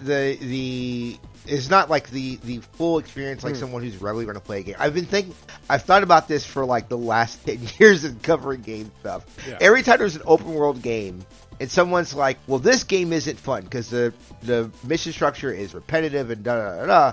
And I often think, I wonder if you didn't have to sit with this game as your job for I wonder 2 to if 3 we tried weeks. to examine whether all games were repetitive. Right, like if I'm playing, you know, a 40, 50 hour game in 40, 50 hours real time, yeah, it's going to fucking suck, and you're going to be like, I haven't played it, so I can't really diagnose the reviews, but I did think they were fascinating because I think most reviews have to do with expectations, and the fact that this is a reboot on the current generation of consoles, I think implied something, if not revolutionary, evolutionary. Yeah. And that seems to be people's big complaint. Like, why reboot this if you weren't... Because, like, GTA 4 was kind of a reboot. Yeah. You know? I get it. I think GTA 6 came out and it played exactly like GTA 5. Yeah. But with new characters and setting, etc. And slightly prettier graphics. I could understand people saying, like, yeah, what is this? After 10 years, I was expecting a bigger change. Yeah, so you wiped away any characters I might have liked and didn't really move the formula forward. Yeah, yeah. And so, yeah, I get that complaint because, again, it feels very similar to Saints Row 3 and 4, and, you know, like, that it's changed this little in 11 years is a little strange. Now, there are some things it does that I think are really cool. It lets you customize your character anytime through your phone. It used to be like you'd have to go to like a plastic surgery clinic if you wanted to change your character's face or voice or whatever. Now you can just pull up your phone. I want a new face. I want to go from, I want to change my gender. I want to be skinny. I want to be muscular, whatever. Do it in like 5 seconds. You can store different presets that you come up with. So I have, awesome. Yeah, I have like a hot girl boss, and then I have a boss that is made to look exactly like Anton Chigurh from No Country for Old Men. So I called it? I didn't know yes, that you were doing it on that's purpose. exactly what I was going for. It has a lot of like really unnecessarily terrifying tooth options. Like What's the most you've ever lost with a dubstep gun? Yeah. I wish there was a voice that was that good. My choices for him, like I think there's like 8 voices, 4 male, 4 female. Maybe it's 6, I can't remember. But like I kept hovering between like I either had like, you know, this buff hayseed voice or like a dude with like a higher pitched voice who's you know, kind of doing a Mexican accent. And yeah, it's like neither of these really seem appropriate for the character that I'm trying to build here. But you know, that's a pretty minor fucking complaint. And yeah, overall, like I've only played it for a couple hours. You know, I'm not going to say that reviewers who played through the whole game are wrong. Just that my experience so far is largely positive and differs from that. The Yes, people that I don't think that they're wrong. I just think that like how they're viewing things is a completely different lens. I mean, at some point, I'm sorry, go ahead. That's possible because, you know, the way you said it, like, I've heard that complaint and I have reviewed many games in those conditions. Yeah. And it never really dampened my enthusiasm for the open world formula. Like, I reviewed Assassin's Creed 4, played through it in a weekend. I played through all of GTA 4 in a week and staying at a hotel that Rockstar put me up at. You know, I've played used lots to call of him games. The senior editor of crime. Yes, yeah. Open world games are Michael's bag. Played a lot of games under bad review conditions and always like them. Now, is my experience universal? No, there are plenty of other people who might have, you know, a different experience under the same conditions and be like, this is overwhelming. I hate this. I'm more of the, like, I would play GTA 5 again. It's just that I've played it now to completion almost twice. And I feel like I'm wasting my time if I'm playing through single player GTA 5 again. The reviews made me like, but the reviews made me look at Saints Row like, I guess it's not a buy right now, but like pick it up eventually kind of thing. Yeah. It's just not a must play right now. But like when it comes to this genre on a PS5, Xbox Series X, this is the only game in town. There's nothing else in this genre right now. That's what we were talking about off mic. Is that Like, it's Saints Row the Third is an 11-year-old game. The car crime genre has not had a lot of evolution since then. No. We've had GTA 5, we've had the last Watch Dogs thing 2 we all and probably Legion. played was that broken Game Pass version of San Andreas. Oh yeah, man, that was not great. I heard they're okay. they're much better now, but it's just like that's the last open world crime experience I've had. And I'm looking at when I look at footage of this, and like, I will play this. It just it doesn't seem this demands your attention. This is game of the year contention because I think it's not now. No, I think in a year maybe of there being such a strong year for video games, like as it's been, and like is it now? But also, like you said, there hasn't been like a mainline like game like this in forever. Like we have been playing the same Grand Theft Auto game speculation since the PS3. There's no GTA 6 in sight, and I don't know. Is Mafia moving forward? I don't know. Who else is going to like move anything in this category? And it looks good. It doesn't look as broken as most other things of this nature. I'm sorry, because like I'm playing Cult of the Lamb. I'm like, oh, this is Game of the Year material. But I entered an area where like this is unplayable. Like I cannot move forward in this at all. But I love it. But I can't move forward. Yeah, Saints Row doesn't seem to have those problems. But the thing I thought was that I wanted to bring up, and I had a big, massive point to make before the news that we'll get to, is I think Saints Row. Did Saints Row stop evolving when it got involved with Deep Silver? Because Deep Silver is not THQ. THQ had... Michael and I worked in the games industry. If you don't know what THQ is one of the largest publishers ever, and they released for about 15 years failure after failure after failure, and they all cost tens of millions of dollars and looked good.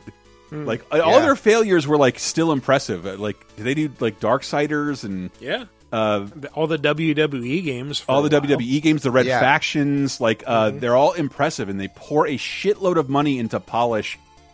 And Deep Silver had one hit under their belt and was not able to get a sequel until this week when Dead Island's like it's here after almost 8 years. So when knowing that, like, I guess it doesn't surprise me that Volition wasn't given the time and resources as they were at THQ to genuinely reboot and make something totally fresh. It would have been nice after this long to see them, like, you know, create something that feels like a new engine, a new gameplay design, like, you know, reinvent the car crime genre. Try to do what you did for Saints Row. With Saints Row the Third, not the original Saints Row, which is very derivative. I do think that's I actually think it's a very like astute like look at it, because I'm thinking, because you brought up the WWE game, and I've been thinking about like ever since 2K or Visual Concept got the license from THQ, they have been progressive. Like they've gotten better, but they were like on a progressive like downside of quality as well as like graphical quality. Well, they had to start over from scratch, where THQ really got to build on every WWE game for 20 fucking years. Yeah, I think I do think that's the thing, but even a bad like a Homefront from THQ was like, this is impressive and very polished. And I have not got John Milius to write it. Yeah, I have not seen that from Deep Silver. No offense, but you know, from the other stuff that they've published, I don't think they're on the level of THQ, and therefore probably have a difficult time shepherding the Saints Row series. And we got 3, 4, and Get Out of Hell in such a successive order because it didn't have to change anything. Yeah. Well, I think, you know, Agents of Mayhem, the Forgotten Saints Row game, changed the most, probably. It's like, you're controlling a team of 3 from a pool of agents, and like, people didn't really seem to go for it, so maybe they just went like, we need to bring it back to what worked and make this, like, it feels like a follow-up to Saints Row the Third. And maybe it's, who knows, I don't even know what the engine is, I don't know, but I promise they probably didn't do what THQ did to make a new game. They would have wasted hundreds of millions of dollars on a failed franchise, and I've watched them do it like 800 times. I don't think Deep Silver has the pockets to do that, but that is disappointing, because I wanted like a reason, like here's something the genre has never done before. I like the idea of leveling up your car, which I think I read about. Like cars have like abilities and shit. I mean, that wouldn't surprise me. I think Saints Row's done that before. Oh, okay. But yeah, I haven't hit that part like yet. every Can car. I was like, can you level up your car so it can turn into a mech? Ooh. That way you're like in a Gundam fight. Because That then would be pretty it's Game cool. of the Year. And then the characters can argue about whether it's a mech or a power suit, like they did in Saints Row 4. But unlike the internet, I just want to say, like, it's probably impossible that Saints Row sucks, because it really doesn't look like it does. Yeah. It just, I mean, yeah, it's fine. it's in not my what we wanted it experience to so be, and I'll play it for $30 in 2 months, and just not $70 right now. That's where I'm at. Yeah, probably. It is not the only game to come out this week. The biggest, easily, but, well, Kirby's Dream Buffet came out at the end of last week. Did anyone else play that? No, I've got my Kirby fill for the year. I fought a god, and that's it. No, that game's good. It's a really good game, but I fought a god. That was it. That's all I needed. Yeah. I need Kirby to fight, and they'll do more. This is a $15 Kirby game, and it's just a party game, basically, that Fall Guys? where it's a little like Fall Guys, but it's a race where between 4 Kirbys, and the idea is that the more Kirby eats, the bigger he gets, and I think the bigger he gets, the easier he is to knock around. And then like you go from like race to mini game to like what's like there's a type of Mario Party game where you're all like in an arena and trying to bop each other out. Those are called the games no one likes. Oh, They're yeah. the knockout Okay, games. you do King it of the a knockout Hill. game Yeah. nobody likes. Yeah, King of the Hill is probably the better What? thing Yeah. to call that. And yeah, I think I played I went for the Grand Prix mode and played You're not from making start to Fall finish. Guys better, you're making Kirby worse. I think I went from start to finish in about 15 minutes. I was like, okay, well, I feel like I got a sense of this now. On the other hand, for $15 for a game, if you're going to play it with friends, it's not bad. on the other hand, especially on if Game you got Pass, kids. Midnight Fight Express. Yes, dude, that's pretty good. Is this new? I thought this came out a while ago. Yeah, no, it just came out now. Okay. And, this is my weekly reminder to always check Game Pass before buying games, because I bought it on Steam and then found out it's on Game Pass. Yeah, and I this gotta get a refund. game to me is sort of like, did you want to see the Batman Arkham game's fight sequences turned into its own game that didn't have story or detective missions or Riddler trophies? And like, yeah, kind of. Those challenge rooms are sort of what that is, but that, yeah, it's like an evolution of like fighting as Batman in combat. That Arkham, that guy's going to signal a block to you, or he needs to have his guard broken. It's not quite on the level of like a Souls game. It's really more on the lines of like Batman's combat. Well, it reminded me of something. Oh yeah, it reminded me of Hotline Miami a lot. Totally. With more of a brawler focus, in that you are just like you're some nameless guy. I think your name is literally Babyface because you don't remember what your name actually is. And a talking drone comes to you and says, "Criminals are taking over the city. We got to stop them. I'm activating you as a sleeper agent now. You're really a brutal mercenary. All your memories are gone. Let's go kick some ass." And so you do, and just start kicking a lot of ass. Yep. And it's a really fun brawling system where you can just sort of hammer on the attack button and punch dudes, Until you can't. Until you can't? Yeah, because people start getting guns and shields and knives. Well, and... you get guns and you pick up batons and you can throw things. No, but your enemies and do eventually, as well. Yeah, I know, but I'm saying... Sorry, this is like the one game I've played in the new release segment. It's very rarity for me. Again, I thought it gave me them Arkham vibes, being surrounded by like 6 guys, punch until you see someone coming at you, and then you have to see what they're coming at you with. Do they have a weapon? Do they have a shield? Although in my experience, when they start coming at me, if I just punch in that direction, that usually takes care of it. It's actually easier than it is in Batman to interrupt an incoming attack, because you technically, a guy with the yellow stink lines over his head, you could not punch to interrupt his attack. You had to block.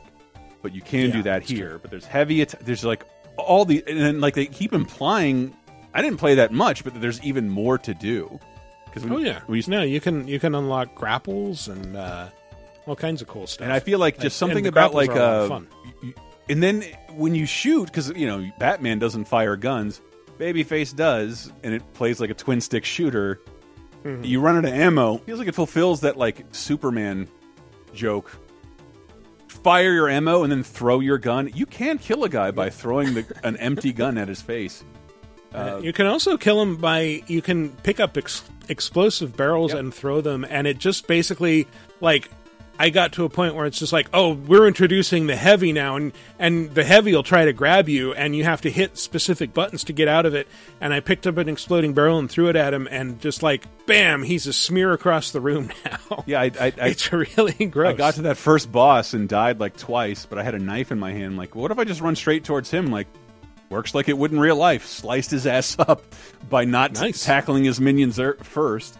I went right towards him with my knife and really gutted his ass. It's weird, man. It's like, yeah, Arkham meets Final Fight, but it's isometric style. Yeah, Hotline Miami a little bit, going from Hotline room to Miami room for sure. Yeah, beating especially up with all the weapon pickups. Unsuspecting thugs. Yeah, the difference is like you won't die the second someone touches you, and they won't either. But yeah, it's a lot of fun if you like brawlers. If you like games like Sifu and that, but if you like Sifu but wish it was a bit less complicated and fighting gamey, then this is a very fun thing to play, especially if you got Game Pass. In that conversation, I went and downloaded it. I didn't even know. Wow. Yeah, I thought it was really great. I was trying to finish Cult of the Lamb before I started something new, but I can't until the game fixes itself. Just 'cause I think you know when you over fortify yourself in an RPG, you over level yourself. Yeah, of course. I collected, I think, too many villagers, and every time I go into my village, it's like, yeah, we can't load 35 people. This is here to do like 10 to 12, and it just completely crashes the game, or like makes it one frame a second, and I have to keep restarting it. It's weird. I'm just saying it's weird because that's one of my favorite games I played this year.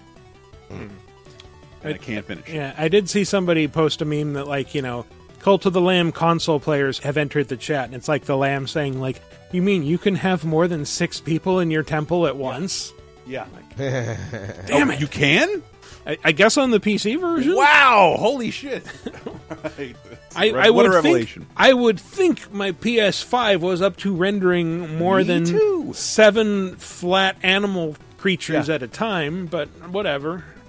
Yeah, yes, that move like a, you know, 1/10 of the Cuphead character. Like, anyway, I don't mean to shit on it because, like, that shit'll be fixed and it'll be a fine game. But it's just like, I want to finish this and I'm at the very end and it's like, dude, fuck. I can't make food for people if you have a timing-based cooking mechanic and you keep stuttering like this. Oh, yeah. Other games came out this week. F1 Manager 2022. Hit up a podcast with F1 fans to hear more about that. Look, man, I like sports. This car shit, weird. That's a car? I thought it was the keyboard key this whole time. Raising it like a Tamagotchi. It's Formula 1 racing. We're going to get the wheel slick on. It might pop out of my keyboard at any moment. Oh, no. I spilled Cheetos on this one key. Oh, never mind. All right. Yeah. No, yeah. SD Gundam Battle Alliance. I can't believe that series is still ongoing. That's amazing. Man. The SD is for standard definition. I wish. It means super deformed. Super deformed. Yeah. It's all the bad. There's a good Gundam game coming out this year. Like the Matthew Sweet song, Super Deformed. What? Yeah, there's a good Gundam game coming out this year. It's like a Gundam Battle Royale, and it has all the different, not just different Gundam, but all the different mechas in the series. And I'm very excited about that. This is not that. No. This is an SD Gundam game. SD Gundam, I'm amazed that these come out in the U.S. now because that seemed like this is the most impenetrable Japanese anime thing imaginable where it's just like, it's the mecha from Gundam, but they're cute, personality-filled versions of themselves, and they go on adventures together and have wacky hijinks. I always assumed these Gundam game releases were like DMCA entrapment things that like cops would do, like, you want a free TV, haha, warrant, you've been served. You can't fucking get Gundam. You haven't been able to get Gundam in this country for like years. So like, buying the game is basically admitting to piracy. Because you like the old games. There've been Gundam has still been Iron Blood. Coming out in like the PS3 era. No, I thought there was an article like a year or two ago. They finally figured out how to get them here like on a regular basis. Well, no. So the game you're thinking about, Super Robot Wars. If you are a Super Robot Wars fan, you are a criminal and have been pirating stuff. Gundam's forever. Gundam's been here forever, but Super Robot Wars, I only say that as someone who now owns 3 import versions of Super Robot Wars after being introduced to the franchise. I think hearing about it from Kat Bailey and then meeting a friend who was really into it, and then getting 30, which was the first one to come out here. But it had always been Japan only. So you're a Super Robot Wars fan, then yeah, you're a pirate. Yeah. You have done things bad. That hasn't come out yet as of this recording. Neither has Pac-Man World Repack or Soul Hackers 2. The extent Namco Bandai went to make a pun in Pac-Man World Repack, I'm like, Repack is kind of a slur. Like when we're talking about, it would be like if Ubisoft brought out the 360 unremastered versions of Assassin's Creed 4 and called it another port. And it is. I don't know. It is a repack. I do. I also think you could have called it the Pac-Man World Pack. Like there's the Twitter meme when someone fails effortlessly, you smoke the blank pack. So there you go. I feel very old right now talking to TL. Don't know what he's talking about. I will be, as of this episode, I will be 4 days away from being 36. Jesus says dope is for dopes. Congratulations and happy early birthday. But let's move along to...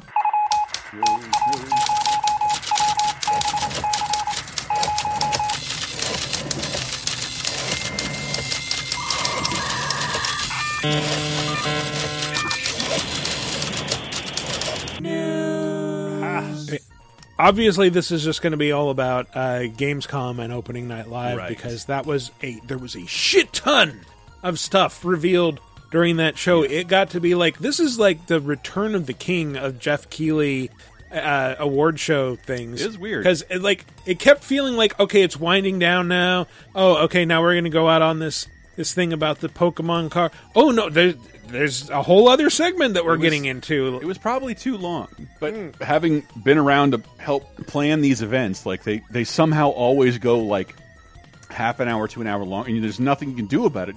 You rehearse and rehearse, plan and plan. It just happens. But I think they'll realize that now, because I think this felt like what E3 wasn't for the most part. Because I think Jeff Keighley did something during E3, but Gamescom was already in most global developers' schedule. We were already going to do something for Gamescom. We were already going to be there, and E3 didn't exist, and Jeff Keighley was kind of like, we're going to do our own little E3. So this felt like the big E3 moment. It looks like Gamescom may even take that mantle if this happens one more year.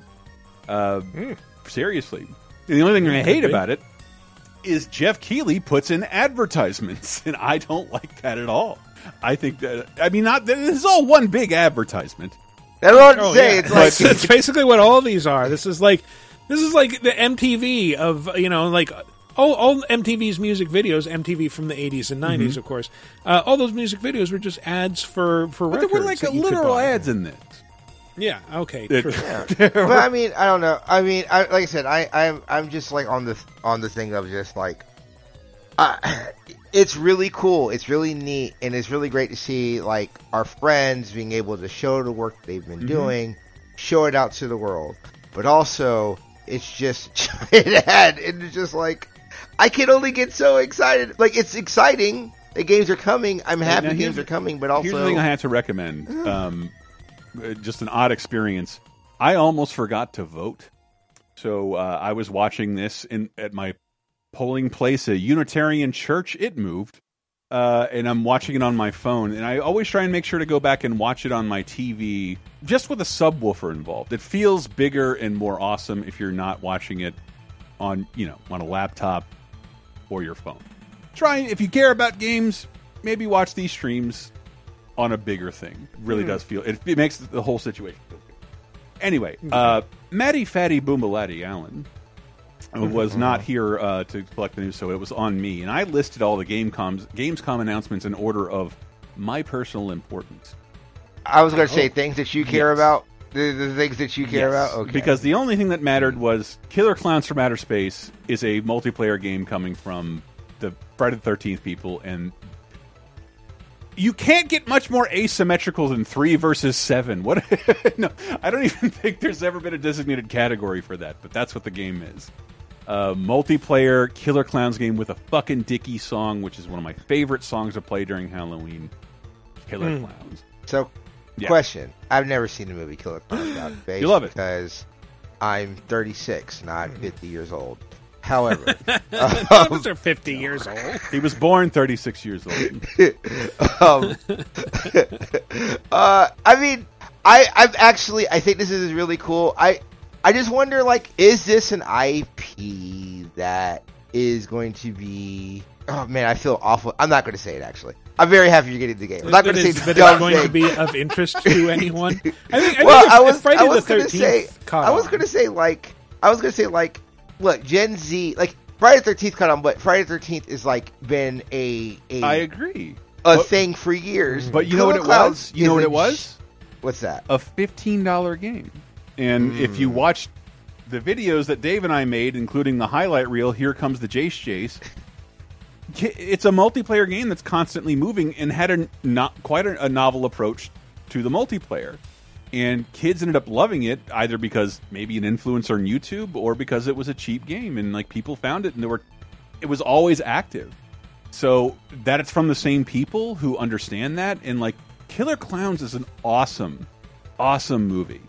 It is fantastic. It follows every beat of a normal horror movie, but knows what it is, and it's satirical. But the it notes takes are a all couple there. of viewings to really appreciate it, because the first time through it's like, what the fuck did I just watch? What is this hokey monstrosity? And then you watch it again and it's like, oh no, it's great. It's actually fantastic. Yeah, and just that comedy and horror have kind of the same build in release. Like that, like there are only genres that do that. Like that are supposed to surprise you and ebb and flow. And it just I think that Kyoto Brothers character designs are timeless. I think they're hilarious. They're gross, wonderful. Anyway, don't want to talk too long about any given entry because we have a lot to talk about. No, really yeah.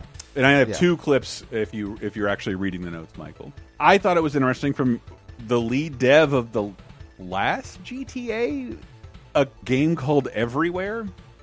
They told you nothing, and I very rarely read normal Game Press news, and like it looks like Fortnite, and like, Jesus, y'all are idiots. I cannot believe how seasoned I am at this. This looks like GTA Online with a sci-fi setting. That's it. Cars, ships, cities, ecosystem. That's what it looks like. GTA Online. And I thought other big news was the DualSense Edge PS5 controller. Sony's answers to the Xbox Elite thingy. Yep. To say nothing of accessibility. I saw that it apparently has thumb triggers now. Just underneath the analog sticks, and my immediate reaction was like, great, a new thing to explain to my parents if I ever hand them a controller again.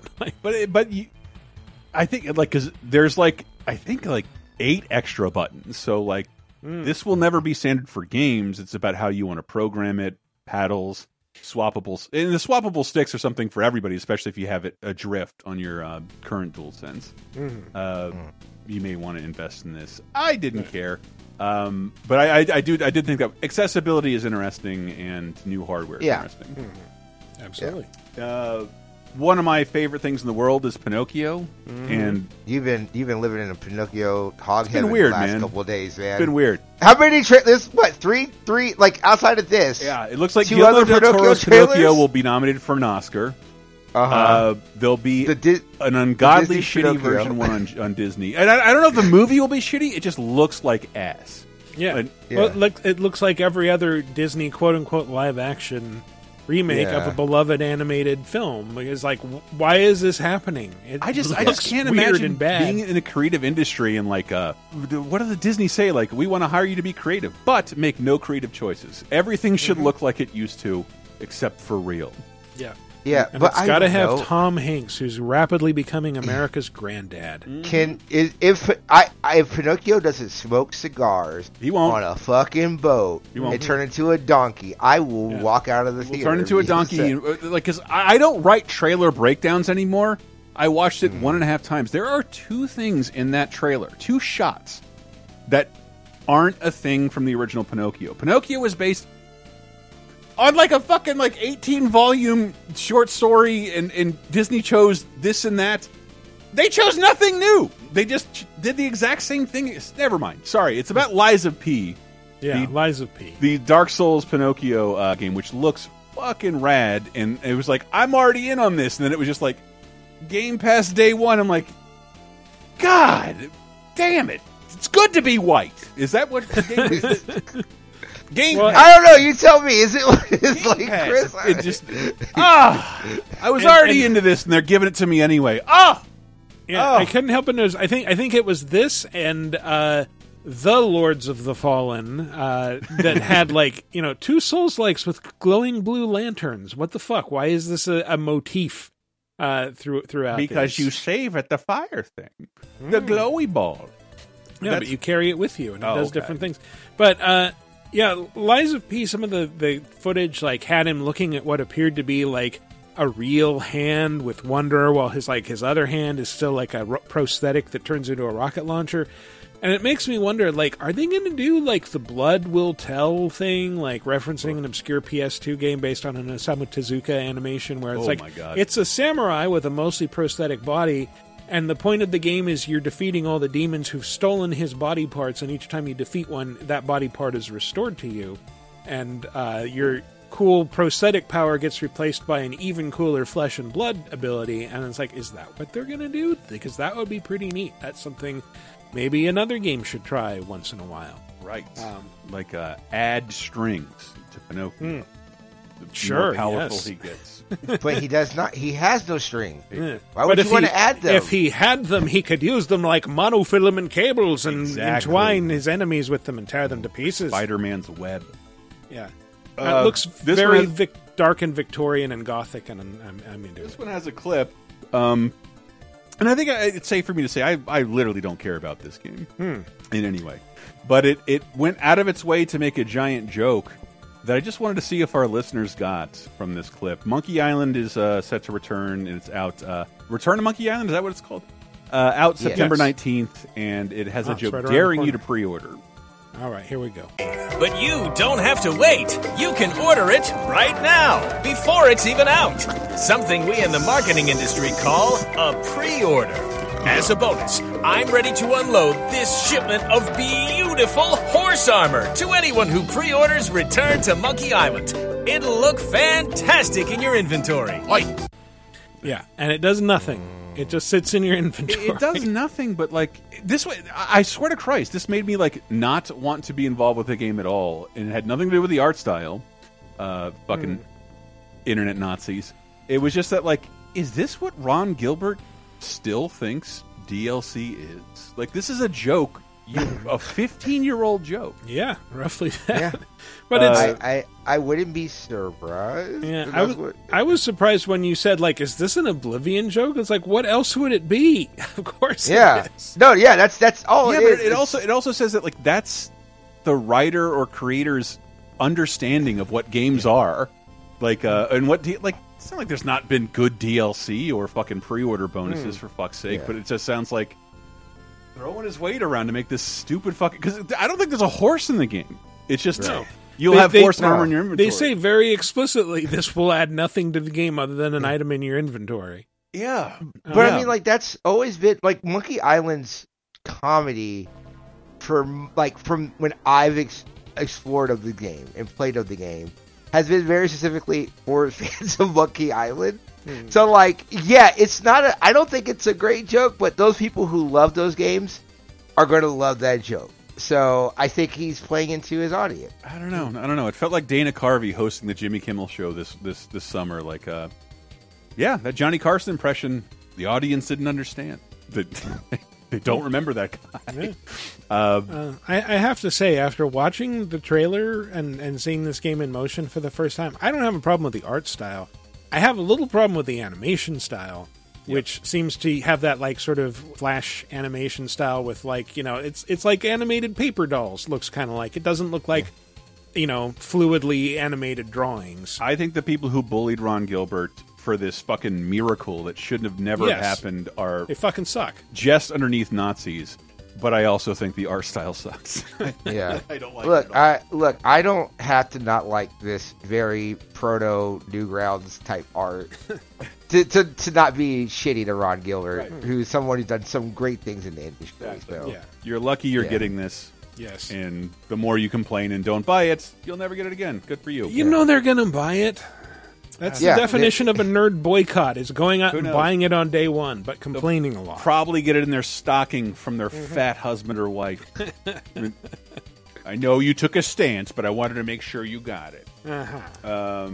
I thought this was kind of incredible news. Tales from the Borderlands is returning, and it's returning in like a matter of weeks. Oh my god! Yeah, Telltale coming back in a big way. This October was this 22nd. a Telltale one, or is it just the other one? That's it is. Telltale? I think it's the same in the Telltale series. one. It is the Telltale one, but it's being developed in house by Gearbox with ex Telltale people. Oh, nice. Which I think, I think when I was working in the games industry 10 years ago, Borderlands was the biggest fucking new franchise that ever happened, and Gearbox dropped the ball and didn't make a new game for like how many years? Like in between the pre-sequel, it was like 8 years.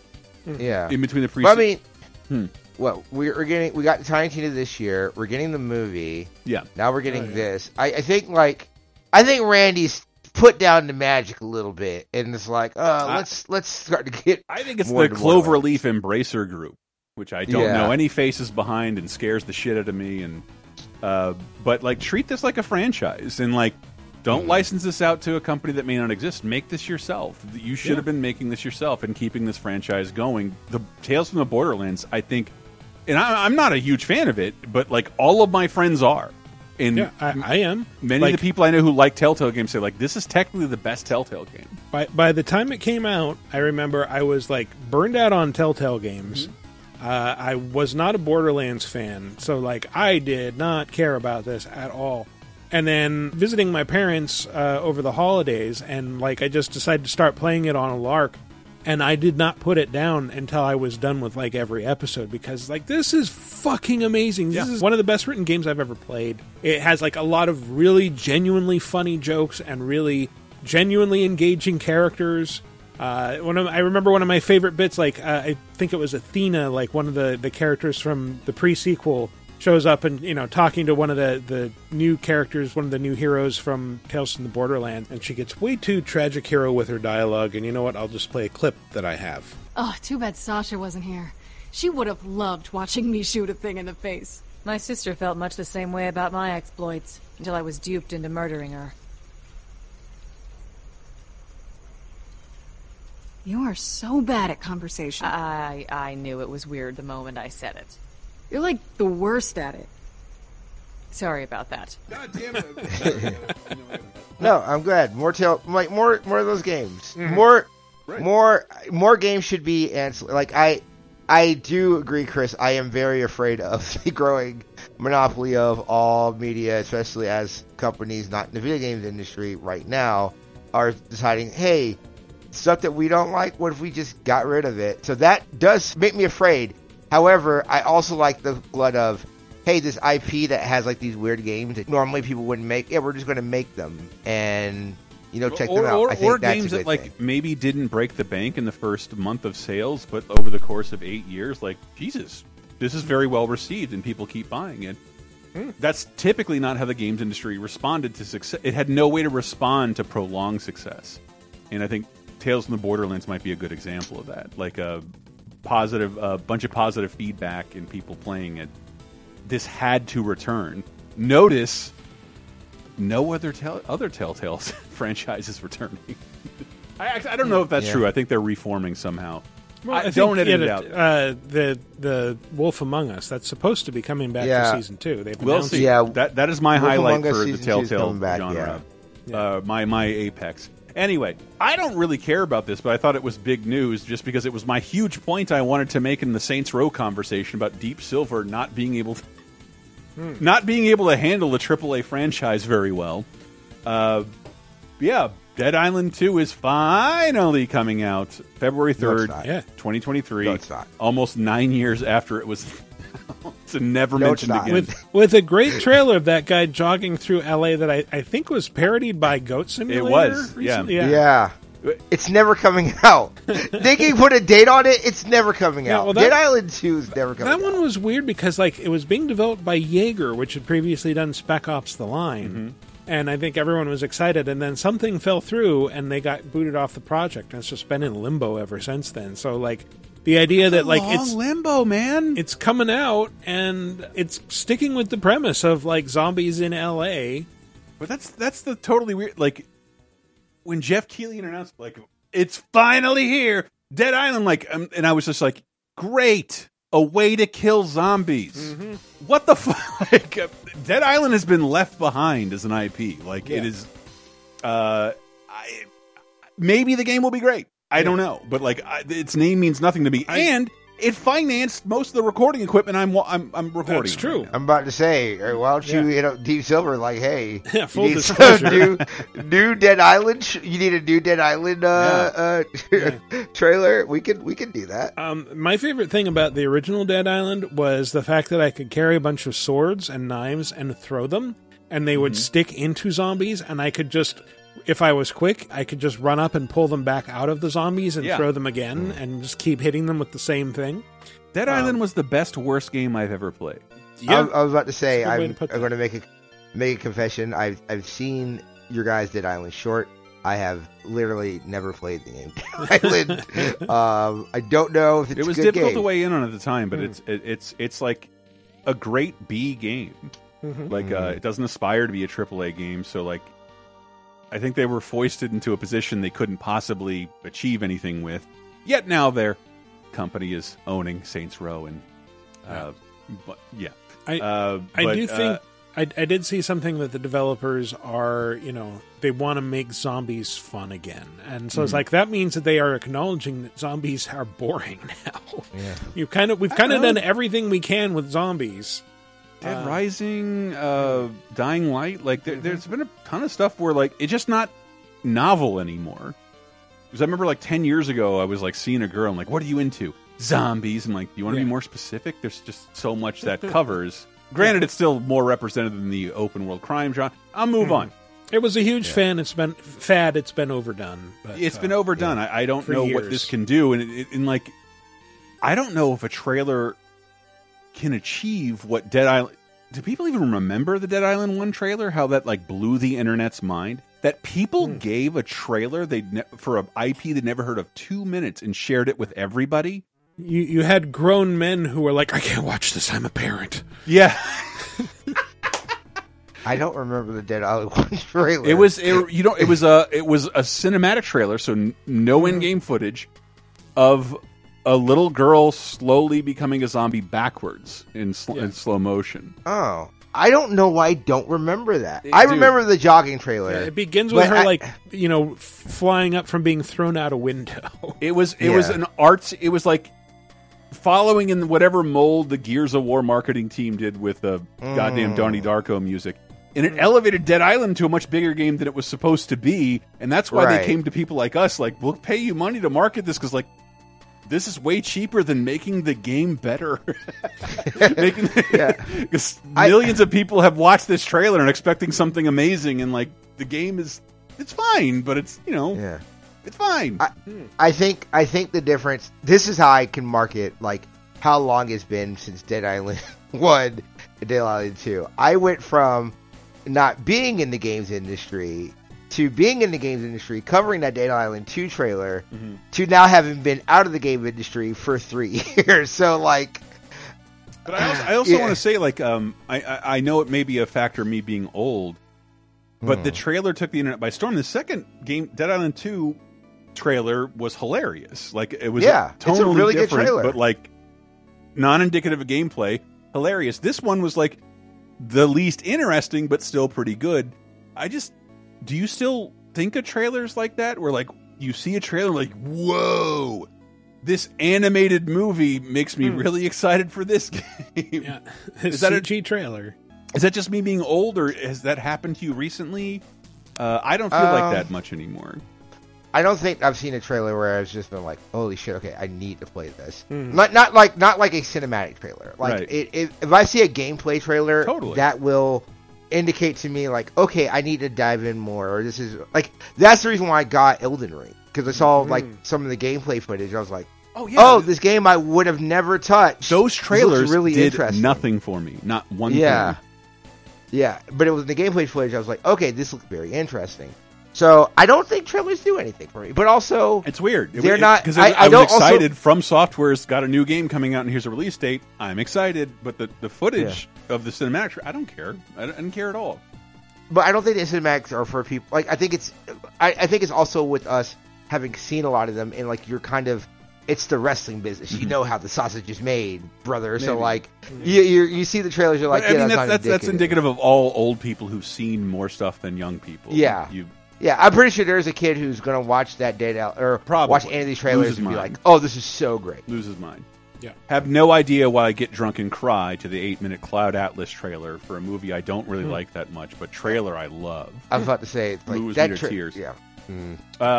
Moving on, because Michael looks bored. Sonic Frontiers is out on November 8th, and that trailer showed not only a shitload of story content and a new enemy, but like, I don't know, I thought been a lot of shitty reactions to the what Sonic Frontiers is or isn't, and it's just like, well, here's a fuckload of worlds beyond the one we've shown you already.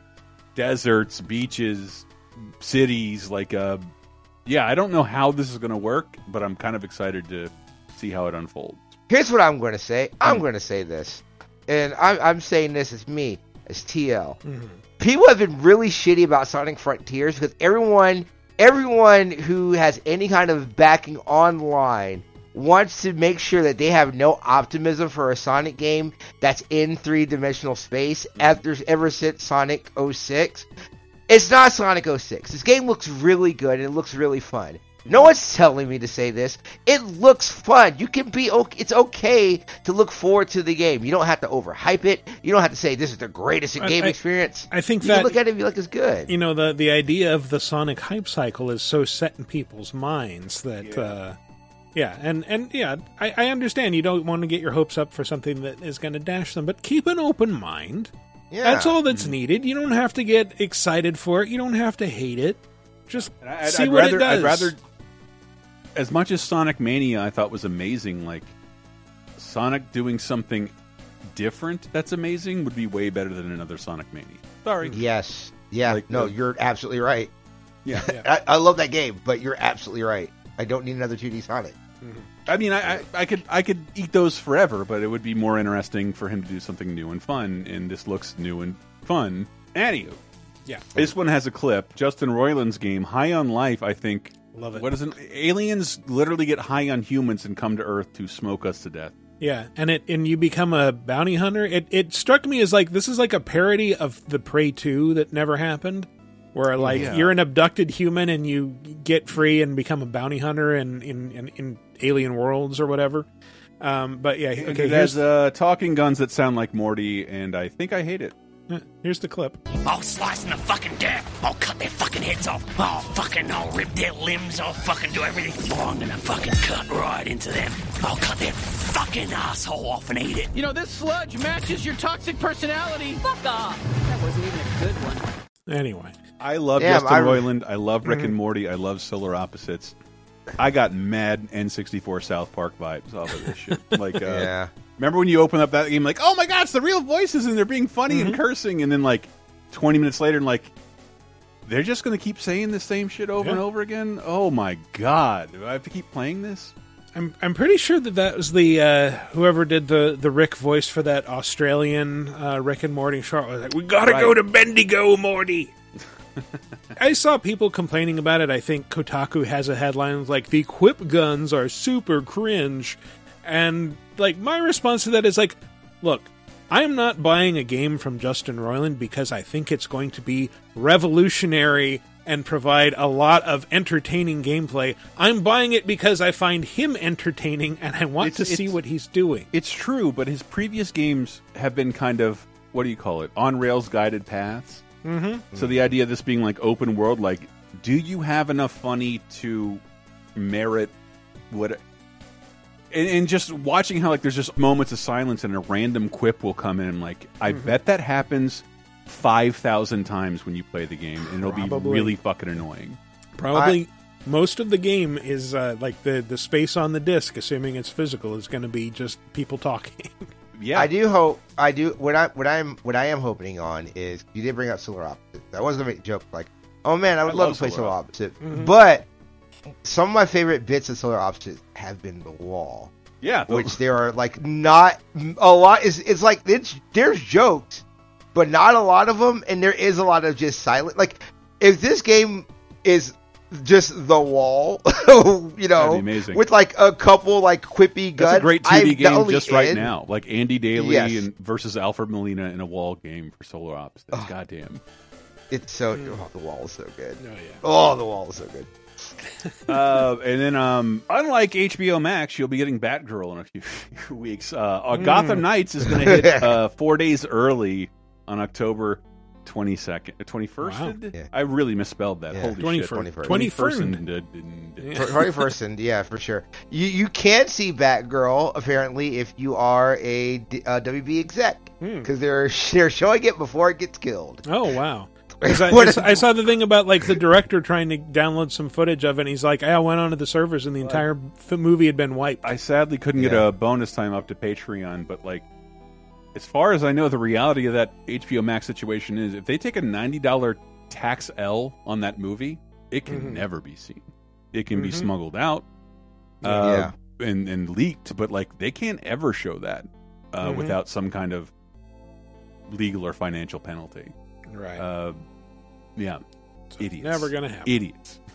All of HBO Max and Warner Bros. Just release I cannot believe fucking the DC universe are in the hands of the pimple poppers execs.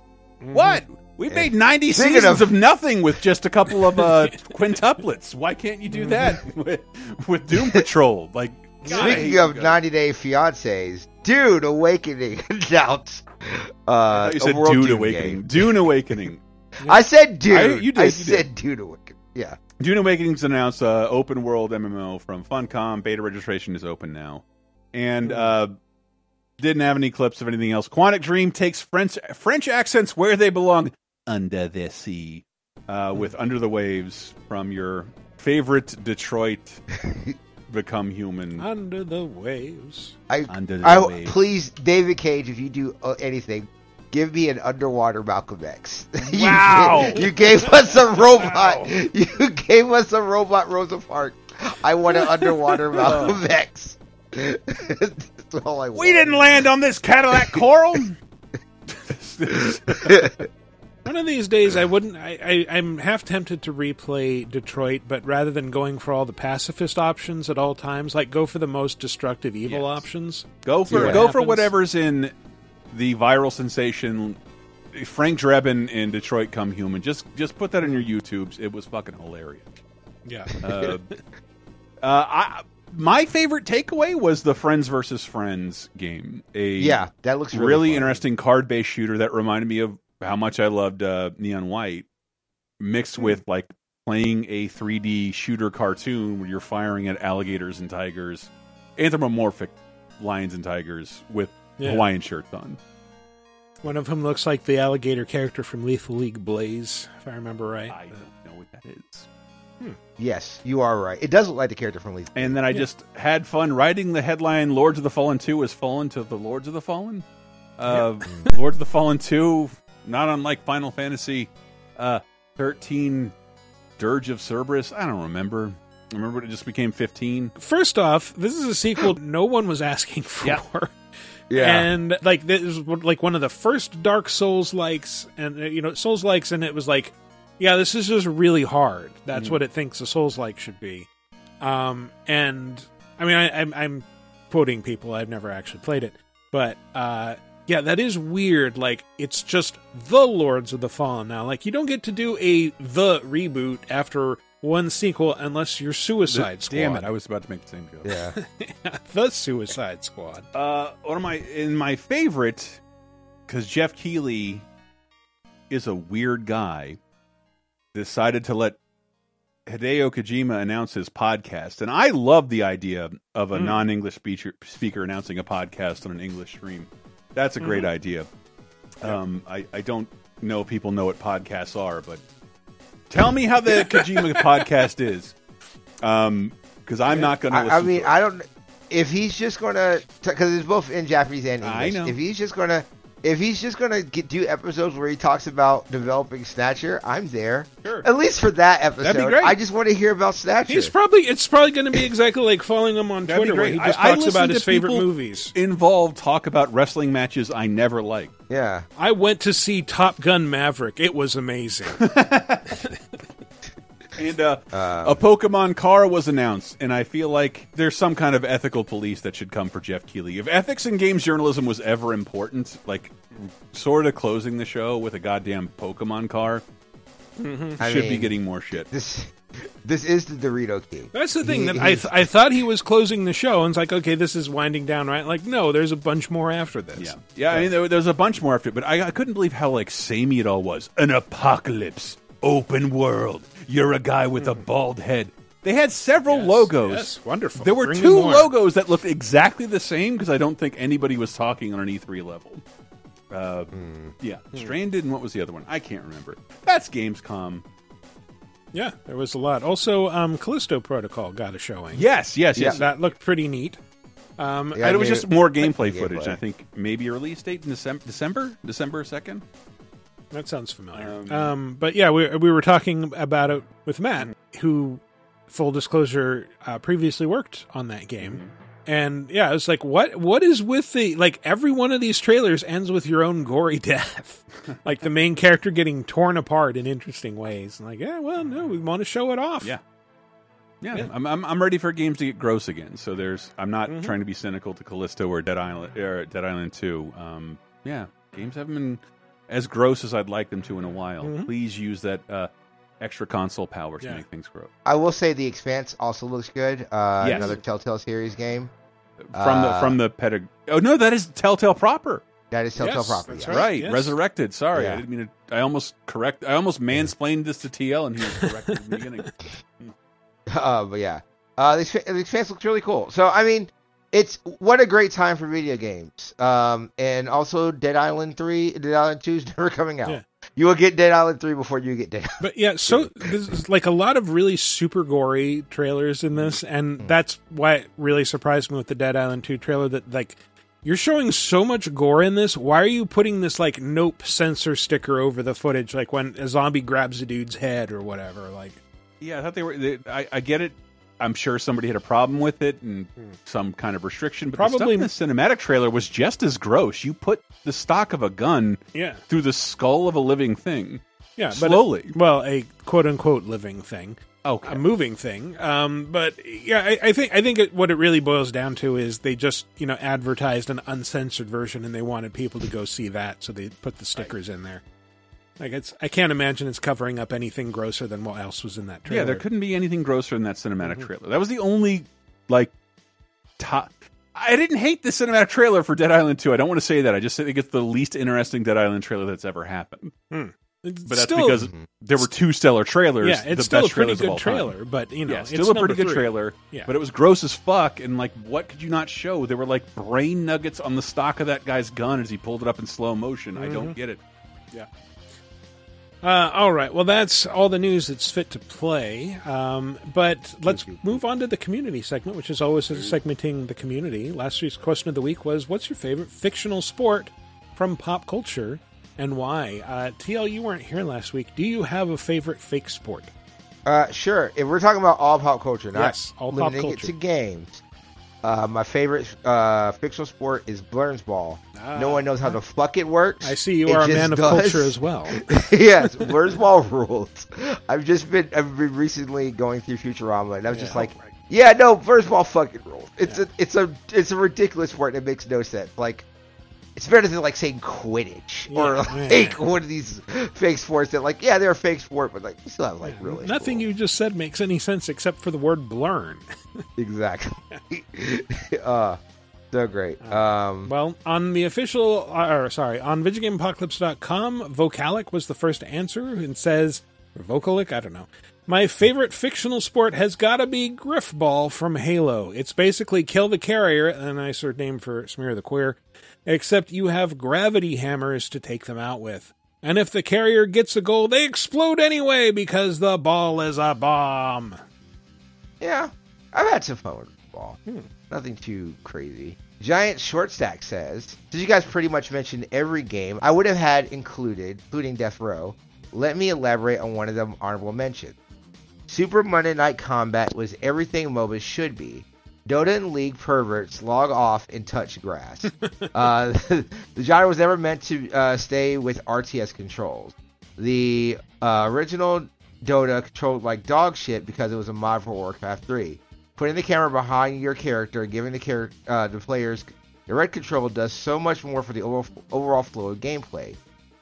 Characters with melee weapons can roll to jump pads and land behind enemy lines with a 3-point superhero landing. Grapples could throw people out of the arena to their death. Matches usually take about half as much time as Dota or League, sometimes going as short as 15 minutes. The longest game I was ever in was 68 minutes. Good grief. In the last 12 minutes, it consisted of game only spawning Jackbot. It looks like the competition between two teams of X-Men to see who could kill an endless parade of Sentinels longer. A lack of marketing money, botched landing, and unbalanced matchmaking is what stopped the moment gameplay of SMNC from making Uber Entertainment all the esports money 2012 had to offer. I don't know if I feel the same way. So Super Monday Night Combat was one of the first big games I actually ever covered, and I did not care for it. I thought it was a really good idea. It just never gelled with me. I loved it for not for very long though. I think I see what you're saying. Yeah, because like I said, that was the first. I think we were covering that over at Front Towards Gamer. We had like a lot of stuff for covering that, and it just never. But like sports, it made the little things you do to win stuff feel important with its presentation. Sure. Yeah. Sorry, I just ran back downstairs. I'm kind of out of breath. A man riding a woman riding a remote bike says you guys steamrolled over Blood Bowl. Damn it. The game of fantasy football, get it? Where different races have different traits. Oh my god, what? we gotta find a better word for that than races. Orcs, elves, humans. Yeah. Oh, okay. No, I get that. Yeah, oh my but god, we gotta get a better word. I was like, oh my god, but then I remembered like Super Dodgeball has that too. So okay. Yeah. You've got basic ass humans, obnoxiously slow but devastating chaos warriors.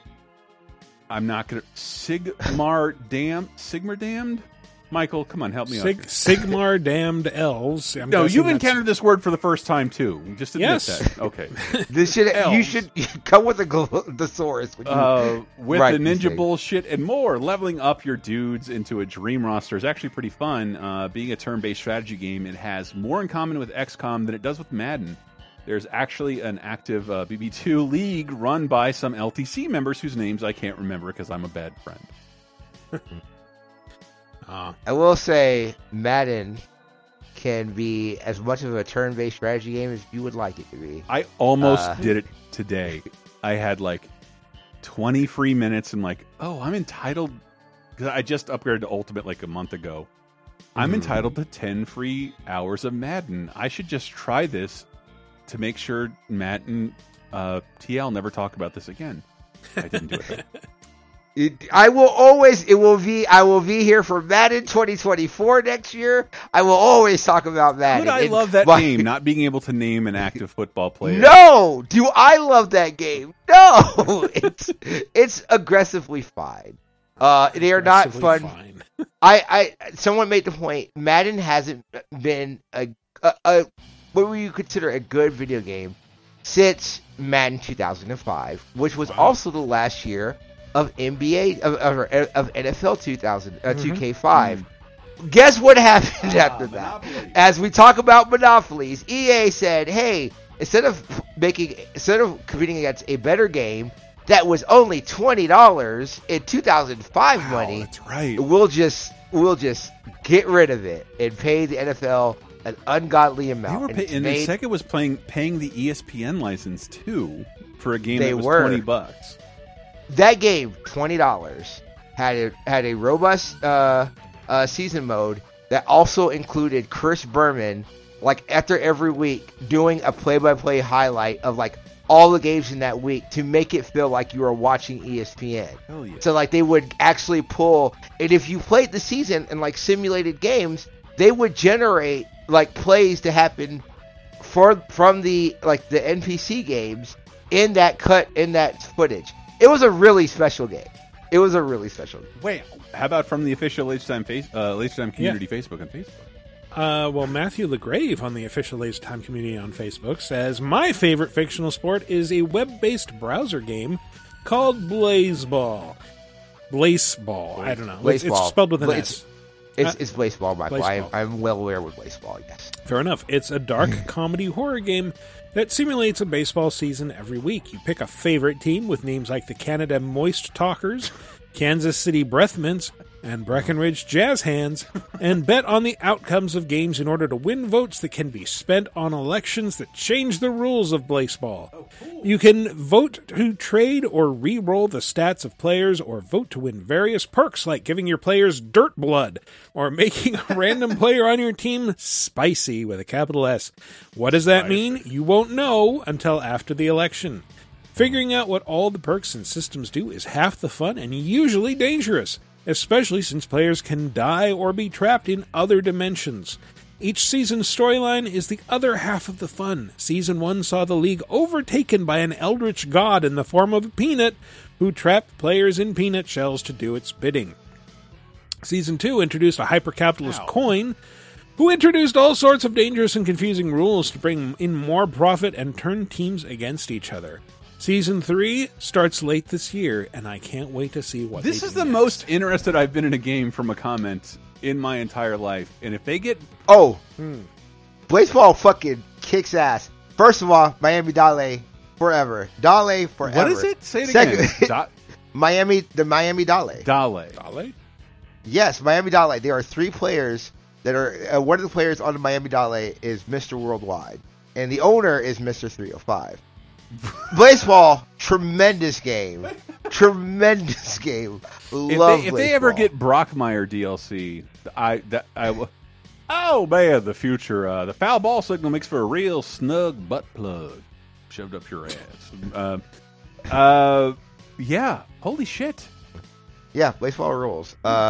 Holy shit! Dan Emmerich. We didn't have time to mention it, but like, did you read that article about the Reddit people pretending Arkham World was a real game that had been released and talking about their favorite moments from it, and then that's what this feels like. You telling me about Blazeball. Okay, but so Blazeball, the thing with Blazeball is a lot of the people from Blazeball are like people from like Homestruck. Do you know anything about Homestruck? Homestuck, yes. Homestuck, excuse me. Yeah. Well, I know I'm familiar with the original, like the early days of the comic strip, but the fandom completely eludes me. Yeah, this is like that kind of fandom stuff. It's really great. You had to pull up a wiki, unfortunately. It's one of those games where you have to pull up a wiki. Yeah. Good. Dan Emmerich says all these fictional sports and no mention of wrestling. No, Dan, because wrestling's a real sport. It's the realest sport, actually. Lol. As VGA's unofficial arcade rat, I want to call out a 1990s coin op from Konami based on a TV show called Roller Game. Yes. Which was roller derby, with wannabe wrestling drama on top of it. It was later ported to the NES, not because it was a hit, but I think just because everyone involved believed this was the next WWE or WWF. Excuse me, Daniel. And they pre-licensed the hell out of it. I'm just going to interject and say the game that was on NES was not a port of the arcade game. It was an action The brawler. arcade game looks insane. Yes. It looks like you're playing on a record. It's kind of, yeah.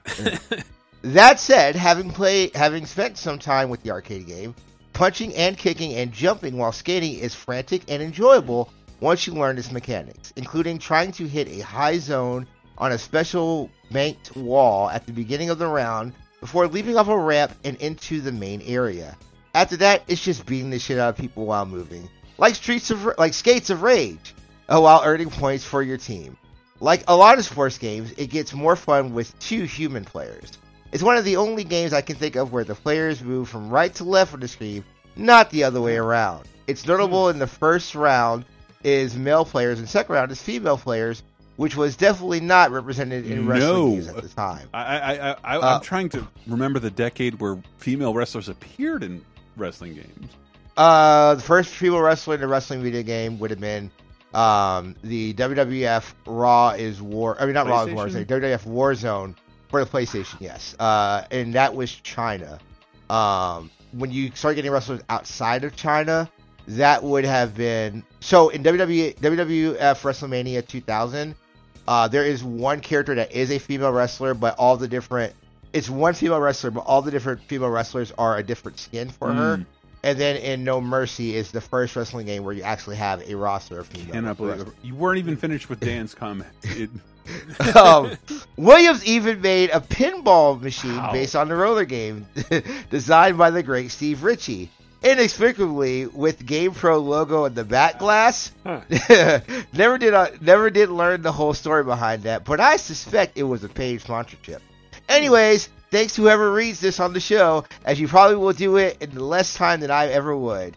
Yay, fake sports. Haha, you're mistaken, Dan. I took that aside to talk about wrestling. So you're wrong. If you think Dan's the only participant on VGA to make a comment, this one I saw and I thought was wonderful. Can I read it? Chris Baker, who's not me, he's a better version of me. When I was about 10, the coolest thing in the world to me was Alf. Hey! A year or so into the show, I saw some trading cards for sale and decided to put my hard-earned 40 cents towards a pack. I was expecting cards based on scenes from the TV show, and that's mostly what the cards were. But there was also an apparent sports card in the pack for something called Booyah Baseball. Featuring art I had never seen of some random Elmakian playing something that wasn't quite baseball. There was very little explanation provided here for Booyah Baseball, what Booyah Baseball actually was, and I kind of respect that. Tops didn't feel the need to spell it out. As fandom describes it, it resembled baseball, but instead of throwing a ball, fish parts were thrown.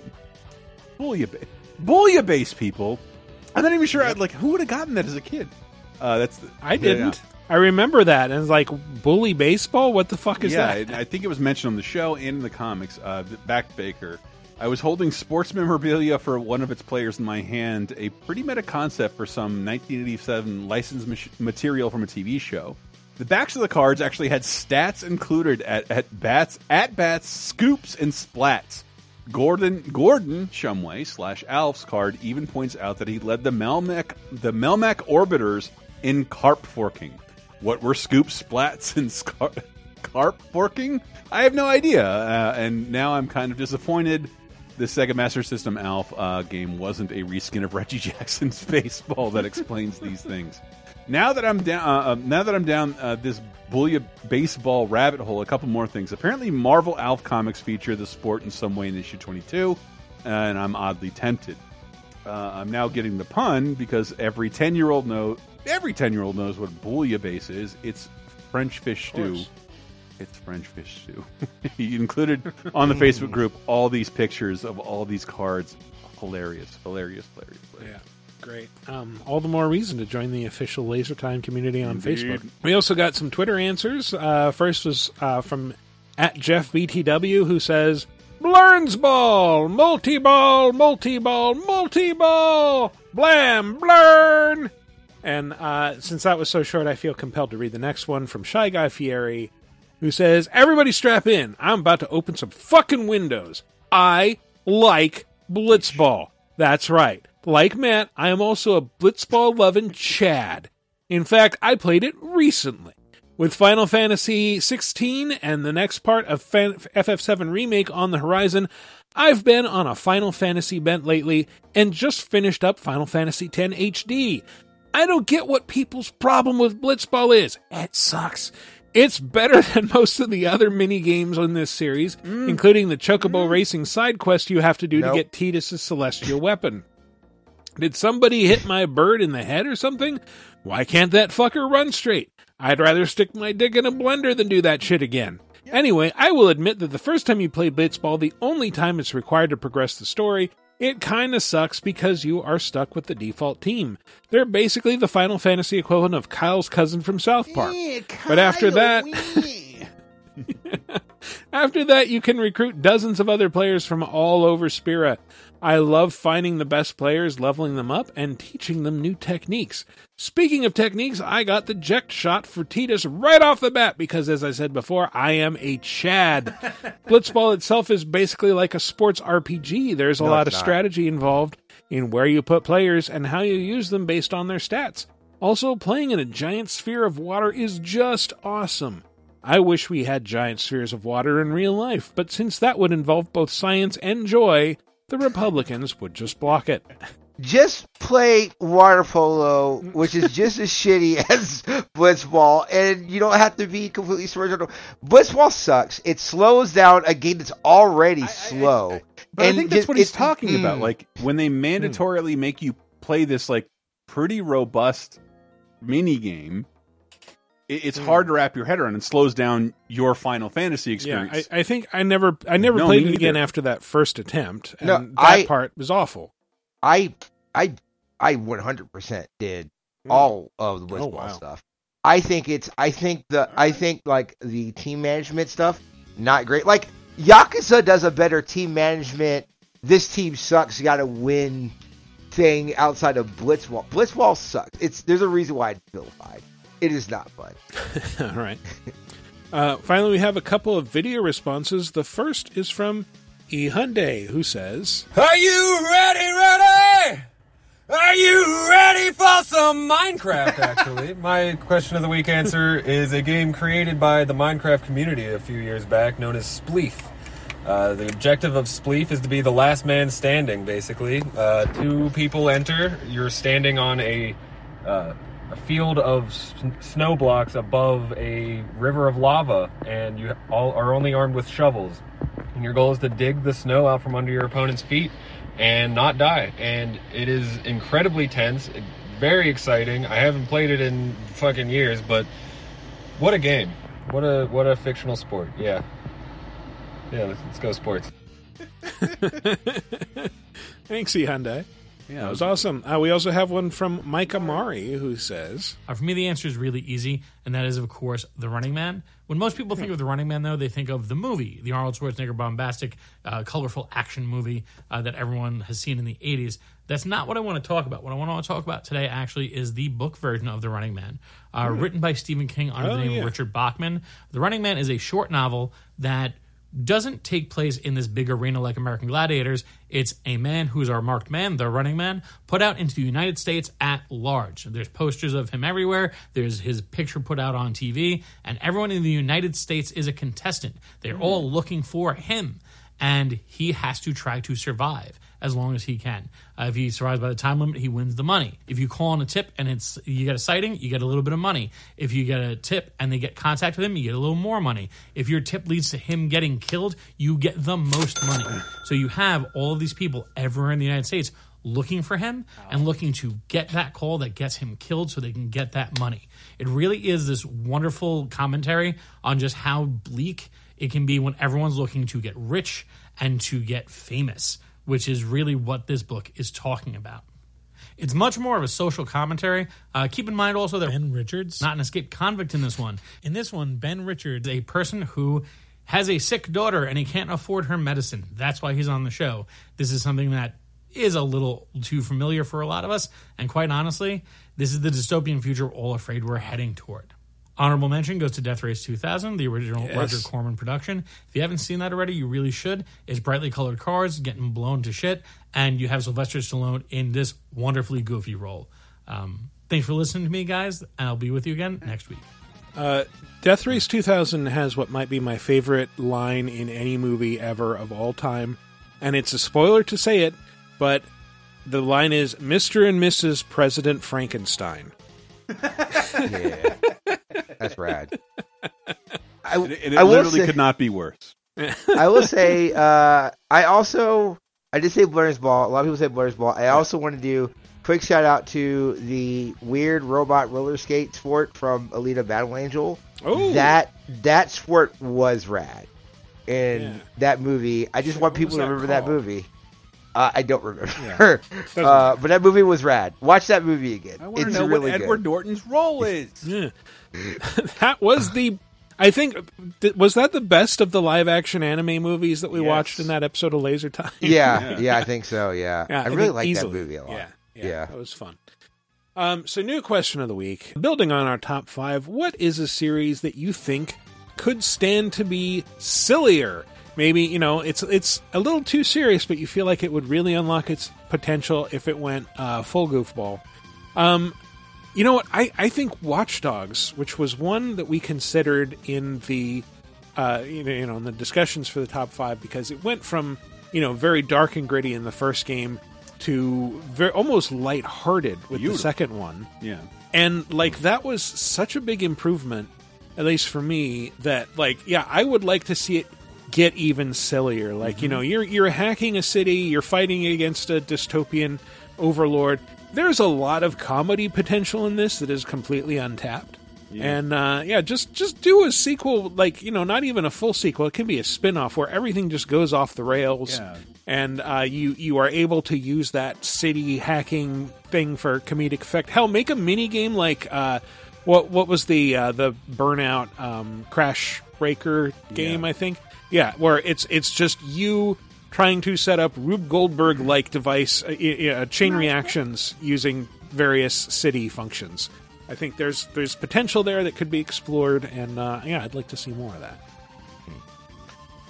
I'm going to say one that people may not think of a game that's gotten serious, but I think it's actually made this game worse. I wish Kingdom Hearts would just be sillier. I think Kingdom Hearts has really shot itself in the foot with its Organization 13 and its serious plot that is actually very stupid. That might be the most inaccessible part of it. Yeah, and I think they should just... and I'm going to actually use an example. So One Piece, right? One Piece has a very kind of serious-ish story, but it is stupid to the point where Monkey D. Luffy literally just got his latest power-up. Manga spoiler for people who care about One Piece. But he basically became a Looney Tune. He basically became Bugs Bunny. It turned out his power was Bugs Bunny. Because guess what? In a world of Dragon Ball Z and powers, being an actual cartoon would make you the strongest thing alive. Kingdom Hearts, just make Sora a Disney cartoon. Yeah. Let him be fucking stupid and silly, and it doesn't have to be super realistic. We don't have to go into Pixar world or these realistic worlds. Let him live in cartoons. Let him be a cartoon character in the Final Fantasy world and realize how broken that is. I think that's something they could benefit off of. Yeah. I have a very bad answer. Okay. But this will date the show, and I really care about that. Of course. They just released this late in the show. They just released footage of the Last of Us show, and I really hope for more levity if that series is addressed again, and if that show is a success, it will be addressed again. We will have more Last of Us. If that show is half as successful as Game of Thrones, we will get Last of Us forever. And I really would like to see. I don't know. Like a farming simulator. Let me do something fun at the end of the world, away from the zombies, and not have to. No, you have to go hunt down this girl who murdered your pa. Yeah. Everyone you're hunting is like. I think that's why the game is kind of special. You're rarely hunting it's the queen. If we stab her heart, everyone will die. Who's her drones and minions? No, you're usually hunting and hurting people who could help you if you settled your differences another way. Oh!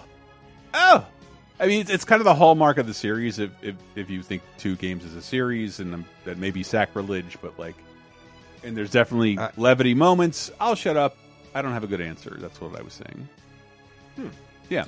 Good answer. Actually, I might change my answer to be Grand Theft Auto, because I want to see it go back to the Saints Row, not the Saints Row, the San Andreas days. Yeah, just make it big and silly and fun. You can still get your social commentary in there. That's GTA 5 was a big step in the right direction. Watch Dogs but it 2 could go further. Watch Dogs 2 with Watch Dogs 2 with a San Andreas approach, with Watch Dogs Legion's riding drones and hacking casinos from the air. Yes. Yeah. All of this, make it happen. Somebody. Yeah. Anyway, so what is a series that you think could stand to be sillier? Let us know. Go to VidgetGameApocalypse.com and answer in the comments for episode 486. Alternately, you can visit us on the official Laser Time community on Facebook. There'll be a thread there where you can answer, or ping us on Twitter at VG Apocalypse, and we will collect the best answers and read them on next week's show, or just collect a bunch of answers. Only the best. Only the best. Only the best. Only the best. Or all of them if there's just a handful. Anyway, that's been our show. Let's go with some plugs. TL, once again, where can people find you? They can find me on Twitter at Turbo Bison. Listen to the shows I do. Welcome to the Thing, which I do with Emmett Watkins Jr. and Jarrett Green, where we just kind of riff on shit. And then Live from Full House, which we do with Sonia Valentine, where we talk about Fresh Prince of Bel-Air. And also, go get the Cowabunga collection. I don't work with limited run games. Is it limited run games that Dan's working with? Eclipse. Nope, I'm completely wrong. Digital Eclipse.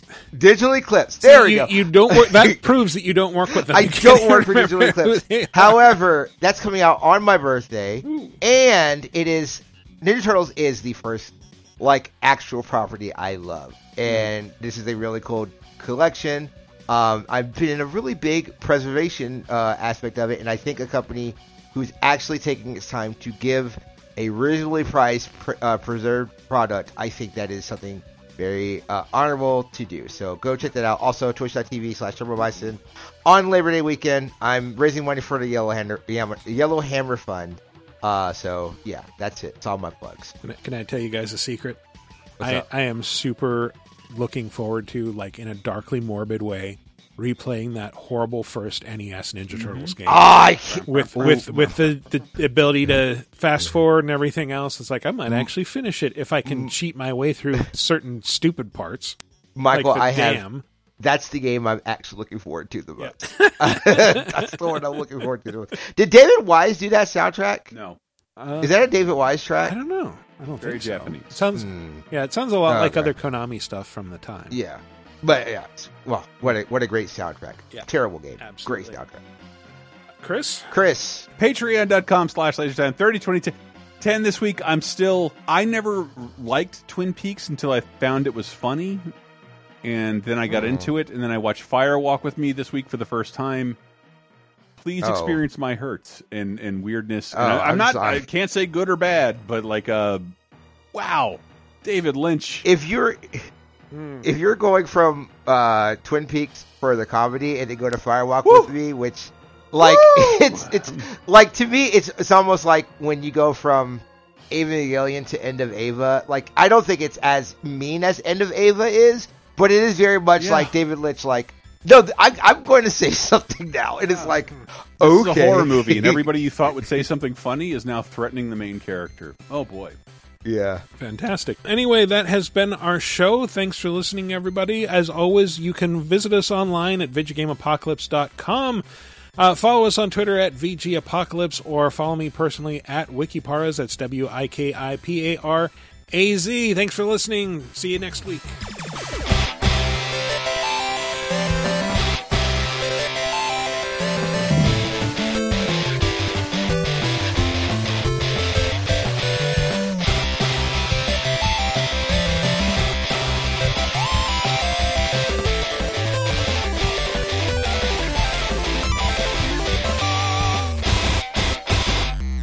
Move along too. Oh, what? Oh, you need to pee. Great. Oh, you can't turn off. I want this as the secret sound. You can't turn off a ticker when it's going. Yeah. You can't do that. It's when you say we're playing music, we're going into the news, we go into the news. Yes. You sit there like a professional and you hold it.